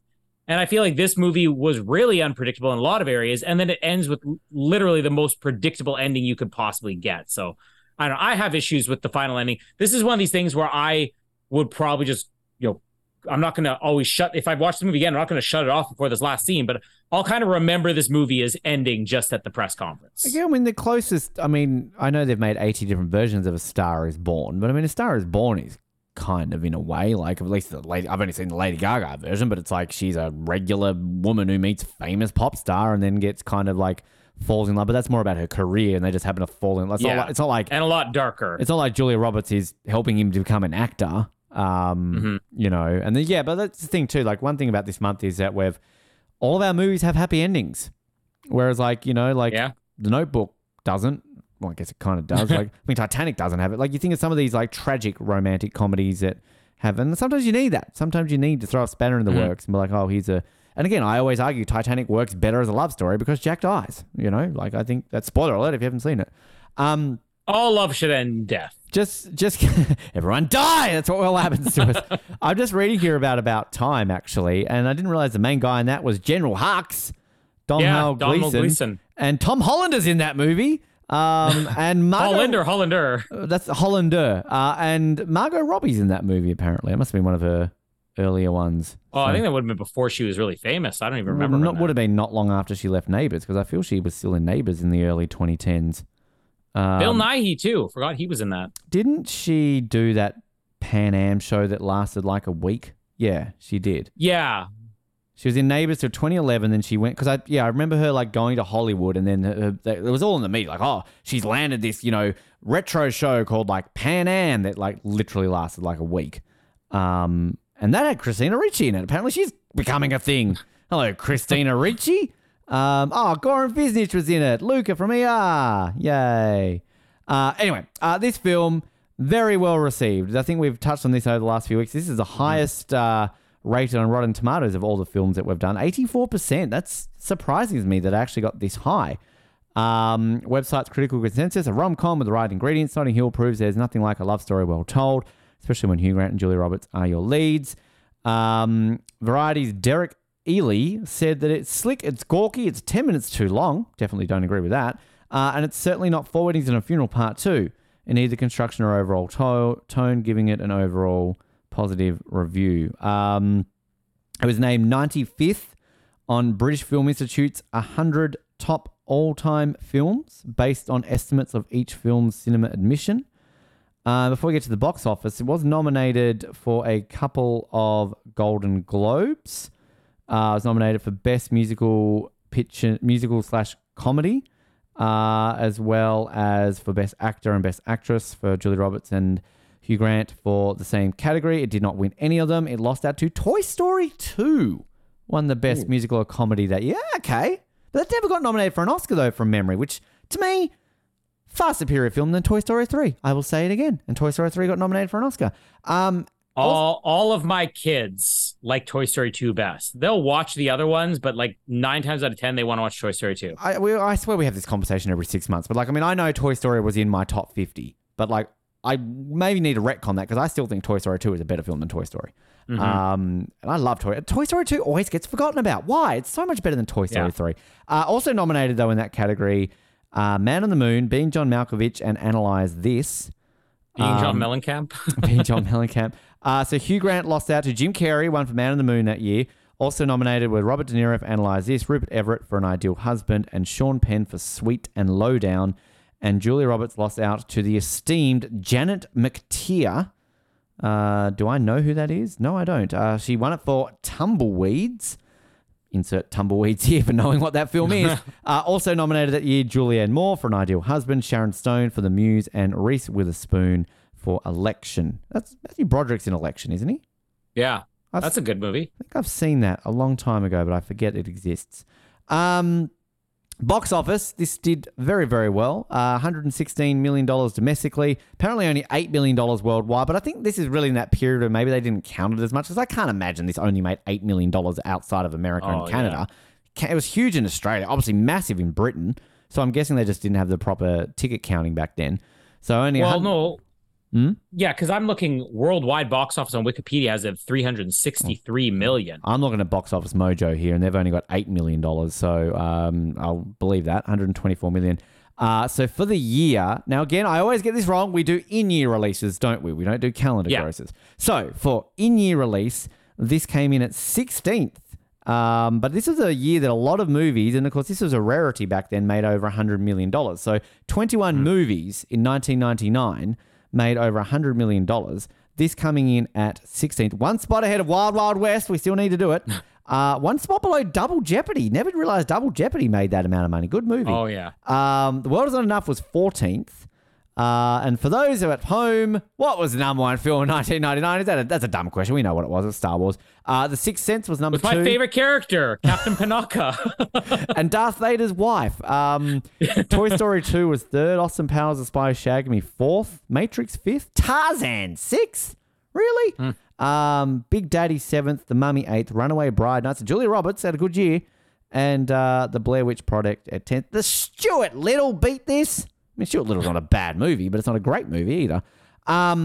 Opening weekend, this was number 2 in its opening weekend. Highest grossing new film that weekend, but a little film called Star Wars Episode 1, The Phantom Menace was in week number 2. Made double the amount of this did in week number 2. But also opening this weekend, The 13th Floor. So this made $21 million in its opening weekend. The Mummy was in its 4th week. Great week to be at the movies this weekend. You could see Star Wars, Notting Hill, The Mummy, The Matrix, or Patch Adams in its 23rd week. So wrong. It still made $20,000 and I loved it. Good on you, Robin Williams. Plot keywords. Anything to add on box office or anything before we get to plot keywords and reviews? No, I'm struggling to find decent plot keywords on this. Well, you're on that page. American Woman Month, reference to Mark Chagall Month, Black Hair Month. All right. I saw that one. I'm like, probably most movies have black hair. Featuring Alien, Grease, Ghostbusters, and Moana. Okay. I think it was the last one was Nerd Month. I'm surely Revenge of the Nerds or Big Bang Theory is number 1. No, Stranger Things is 1. Big Bang Theory number 2. Dark Knight 3. The Simpsons 4. Nerd. Where is Revenge of the Nerds? I mean, not a great movie, but I mean, it's okay. I don't know why this one kind of makes me giggle.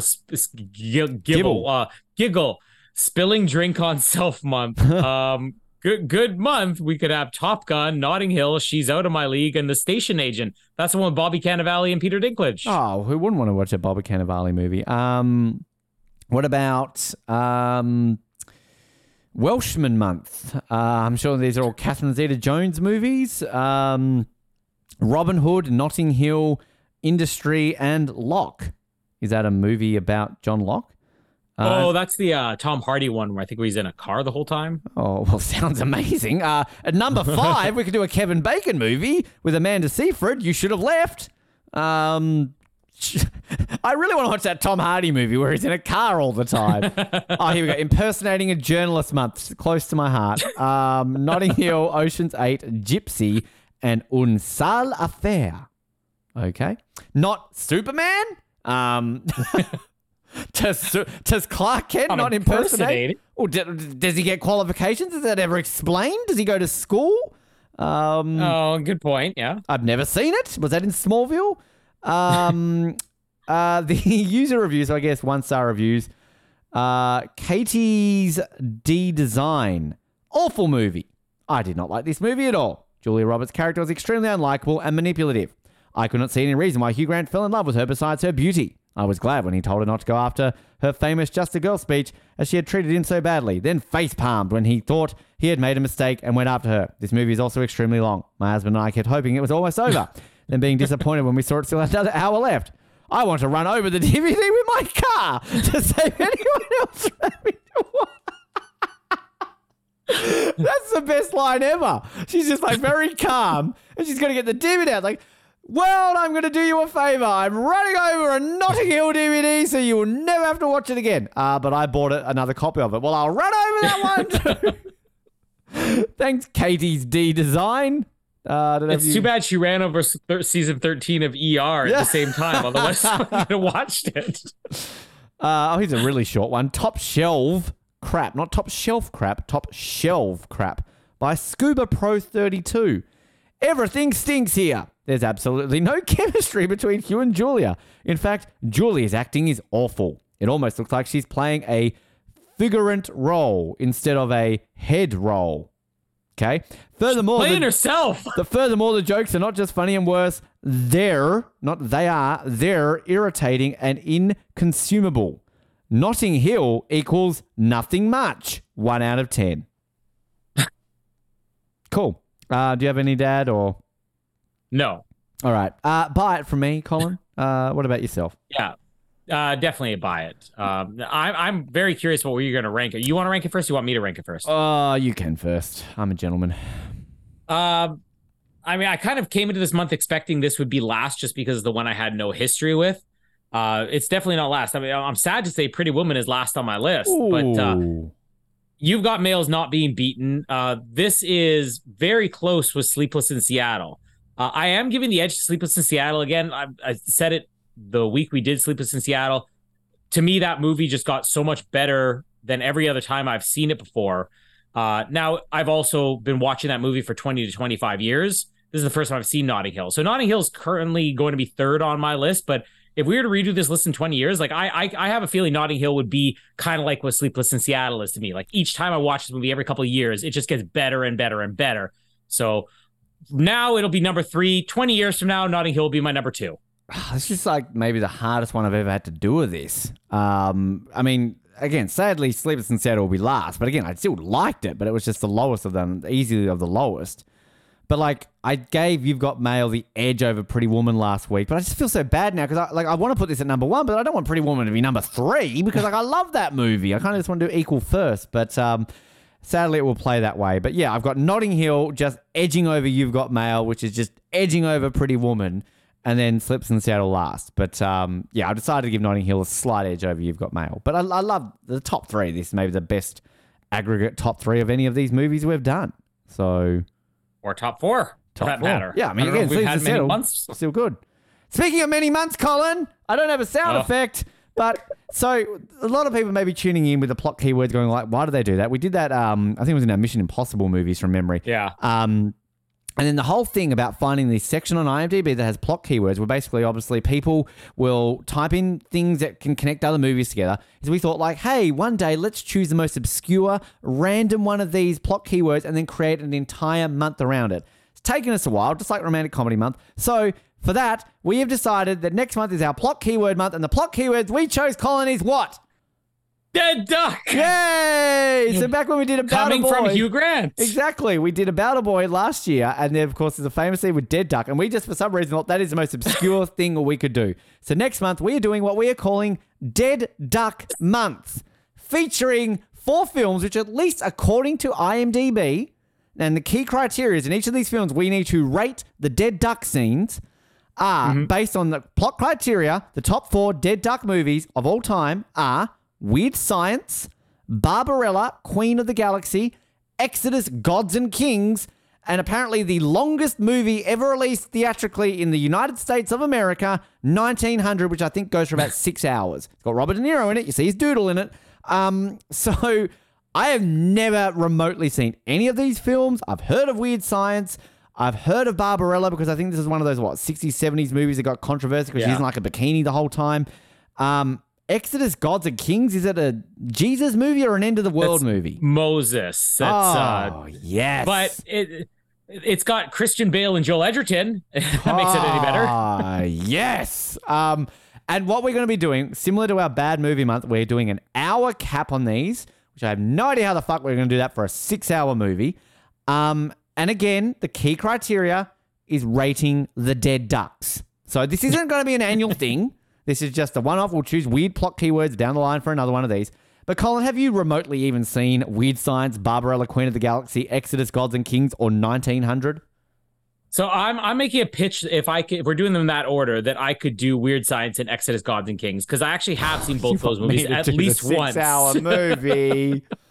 That'll be a challenge. But let's also let people know this will not be a deep dive month. You probably don't even have to watch these movies to listen. This is like our Bad Movie Month. 1 hour and we're done. We're barely going to be touching on the movies themselves in this. We got to watch them. But Weird Science, I definitely saw it once, years and years and years ago. I'm pretty sure, is that the one Bill Paxton's in? I fucking have no clue. I'll have to look it up because I'm pretty sure. Got a woman in a dress and 2 geeks doing rock, paper, scissors over her or something like that. Yeah, I'm fairly certain this is like very early role from Bill Paxton. Wow. So there's at least one thing to get excited about with that. Exodus, Gods and Kings. I mean, I'm a huge Christian Bale fan, a huge Joel Edgerton fan. Robert Downey Jr.'s in Exodus, or he's in Weird Science? Yeah. Oh, yeah, I think I remember. He's like one of the bullies in that or something. He's a high school kid. But Exodus, Gods and Kings, it got pretty excited because I think it's directed by Ridley Scott, too, the guy who made Gladiator. Really? And you got Christian Bale and Joel Edgerton. And then I saw it. I actually have the 3D Blu-ray because this is when I got in a 3D TV. And the 3D Blu-ray was like $10. And I watched it once and never again. Who's he playing? Jesse's in it. He plays Joshua. Ben Kingsley's in it. There you go. Sigourney Weaver's in it. All right. Just not a lot of Jewish people. That's what we're getting out of the cast. John Turturro, is he not Jewish? I think that Barbarella is the one I'm really excited about, though, because I saw about 10 minutes of that movie once when it was on TV, and it was weird. Weird. What you expect out of the 60s. It's one of those ones, though, that it's got that. I feel you always see like that certain trendy kids have a poster of it in their room. Because it's like one of those like, it's not nothing to do with Andy Warhol, but you know how like somebody will have an Andy Warhol poster in their room. It's just like, I've got the Barbarella poster in my room, if you know what I mean. Mm-hmm. Smart pop culture. That's what it would be. Thank you. But yeah, I'm excited for this month because more than anything, what this all stemmed from was when we talked about Dead Duck Month, I visualized our graphics that said Dead Duck Month. Yes, we have to do that. And that's what we're waiting for with any of the other plot keywords. I'm just excited to see what are the plot keywords we could find on the plot keywords for Dead Duck Month. Okay, maybe that should be our goal, that each plot keyword month has to then be connected with some other, the most random of those 4. Because like let's be honest, we do a lot of these. We don't write them down. Maybe we'll listen to some of the months. We've probably forgotten some gems in the past. But maybe that's what we have to do to like kind of 6 degrees of Kevin Bacon them. I mean, 1900, Robert De Niro, Gerard Depardieu, Donald Sutherland, Kiefer Sutherland's dad is apparently in this movie. Apparently, and Burt Lancaster's in this movie as well. So there you go. Got some big names in there. But Kiefer Sutherland's dad's in this movie. Have we done a Donald Sutherland movie or TV show before? I don't think so, no. Oh. We can get Noah on. Hey, there he is. He's the son of the greatest Canadian of all time. It's Wayne Gretzky's son. Well, it's actually Kiefer Sutherland's mom, who's the daughter of the greatest Canadian of all time. Oh. Kiefer's great on both sides of his family. Donald married the daughter of the greatest Canadian of all time. I don't know. What a family. Like, seriously, imagine Christmas in that household. Pass me my Oscar. Julia really should have married in. Pass me my Oscar, Donald. Pass me my Emmy and Golden Globe. Kiefer, pass me my title of greatest Canadian of all time, Granddad. Shut up, Wayne Gretzky, you loser number 2. But join us there, 24 in the meantime. That's all happening and everything else. Listen to our other shows. They're pretty good. Colin doesn't because he listens to that Parks and Recreation one. We didn't even mention about the breast conversation. They talk about Meatloaf having great tits. Like, come on. And I wanted to talk about the fact when he's Horse and Hound reporter and he's asking, like, are any of those as bad as what's your favorite Meatloaf song? Hey, we should just ask the closing of the Olympics questionnaire. We should ask Notting Hill questions. Did you enjoy going to the Olympics? Which part of the Olympics was your favorite part? Did you relate much to the 100-meter sprint? No, because I was not in it. Oh, okay. Is this your first Olympics? Is that your favorite Italian competitor? Will there be any horses in your event next year? Well, yes, I compete in equestrian. Do all the stuff that you're about to hear at the end of the episode. My name is Ben, and I have a dick the size of a peanut. And my name is Colin, equally funny to Ben. Thanks for downloading this episode of the Oz Network. Make sure you never miss an episode by subscribing to the podcast via Apple Podcasts, Spotify, Stitcher, Google Podcasts, or by copying our RSS feed into your preferred podcast provider. And while you're there, please drop us a rating and leave us some feedback. You can also be sure to stay up to date with all the latest episodes and happenings from the show, as well as finding out how you can get involved in upcoming episodes by following our social media pages on Facebook, Twitter, and Instagram, as well as getting everything you need under one roof at theoznetwork.net. Thanks again for listening, and we'll speak to you next time.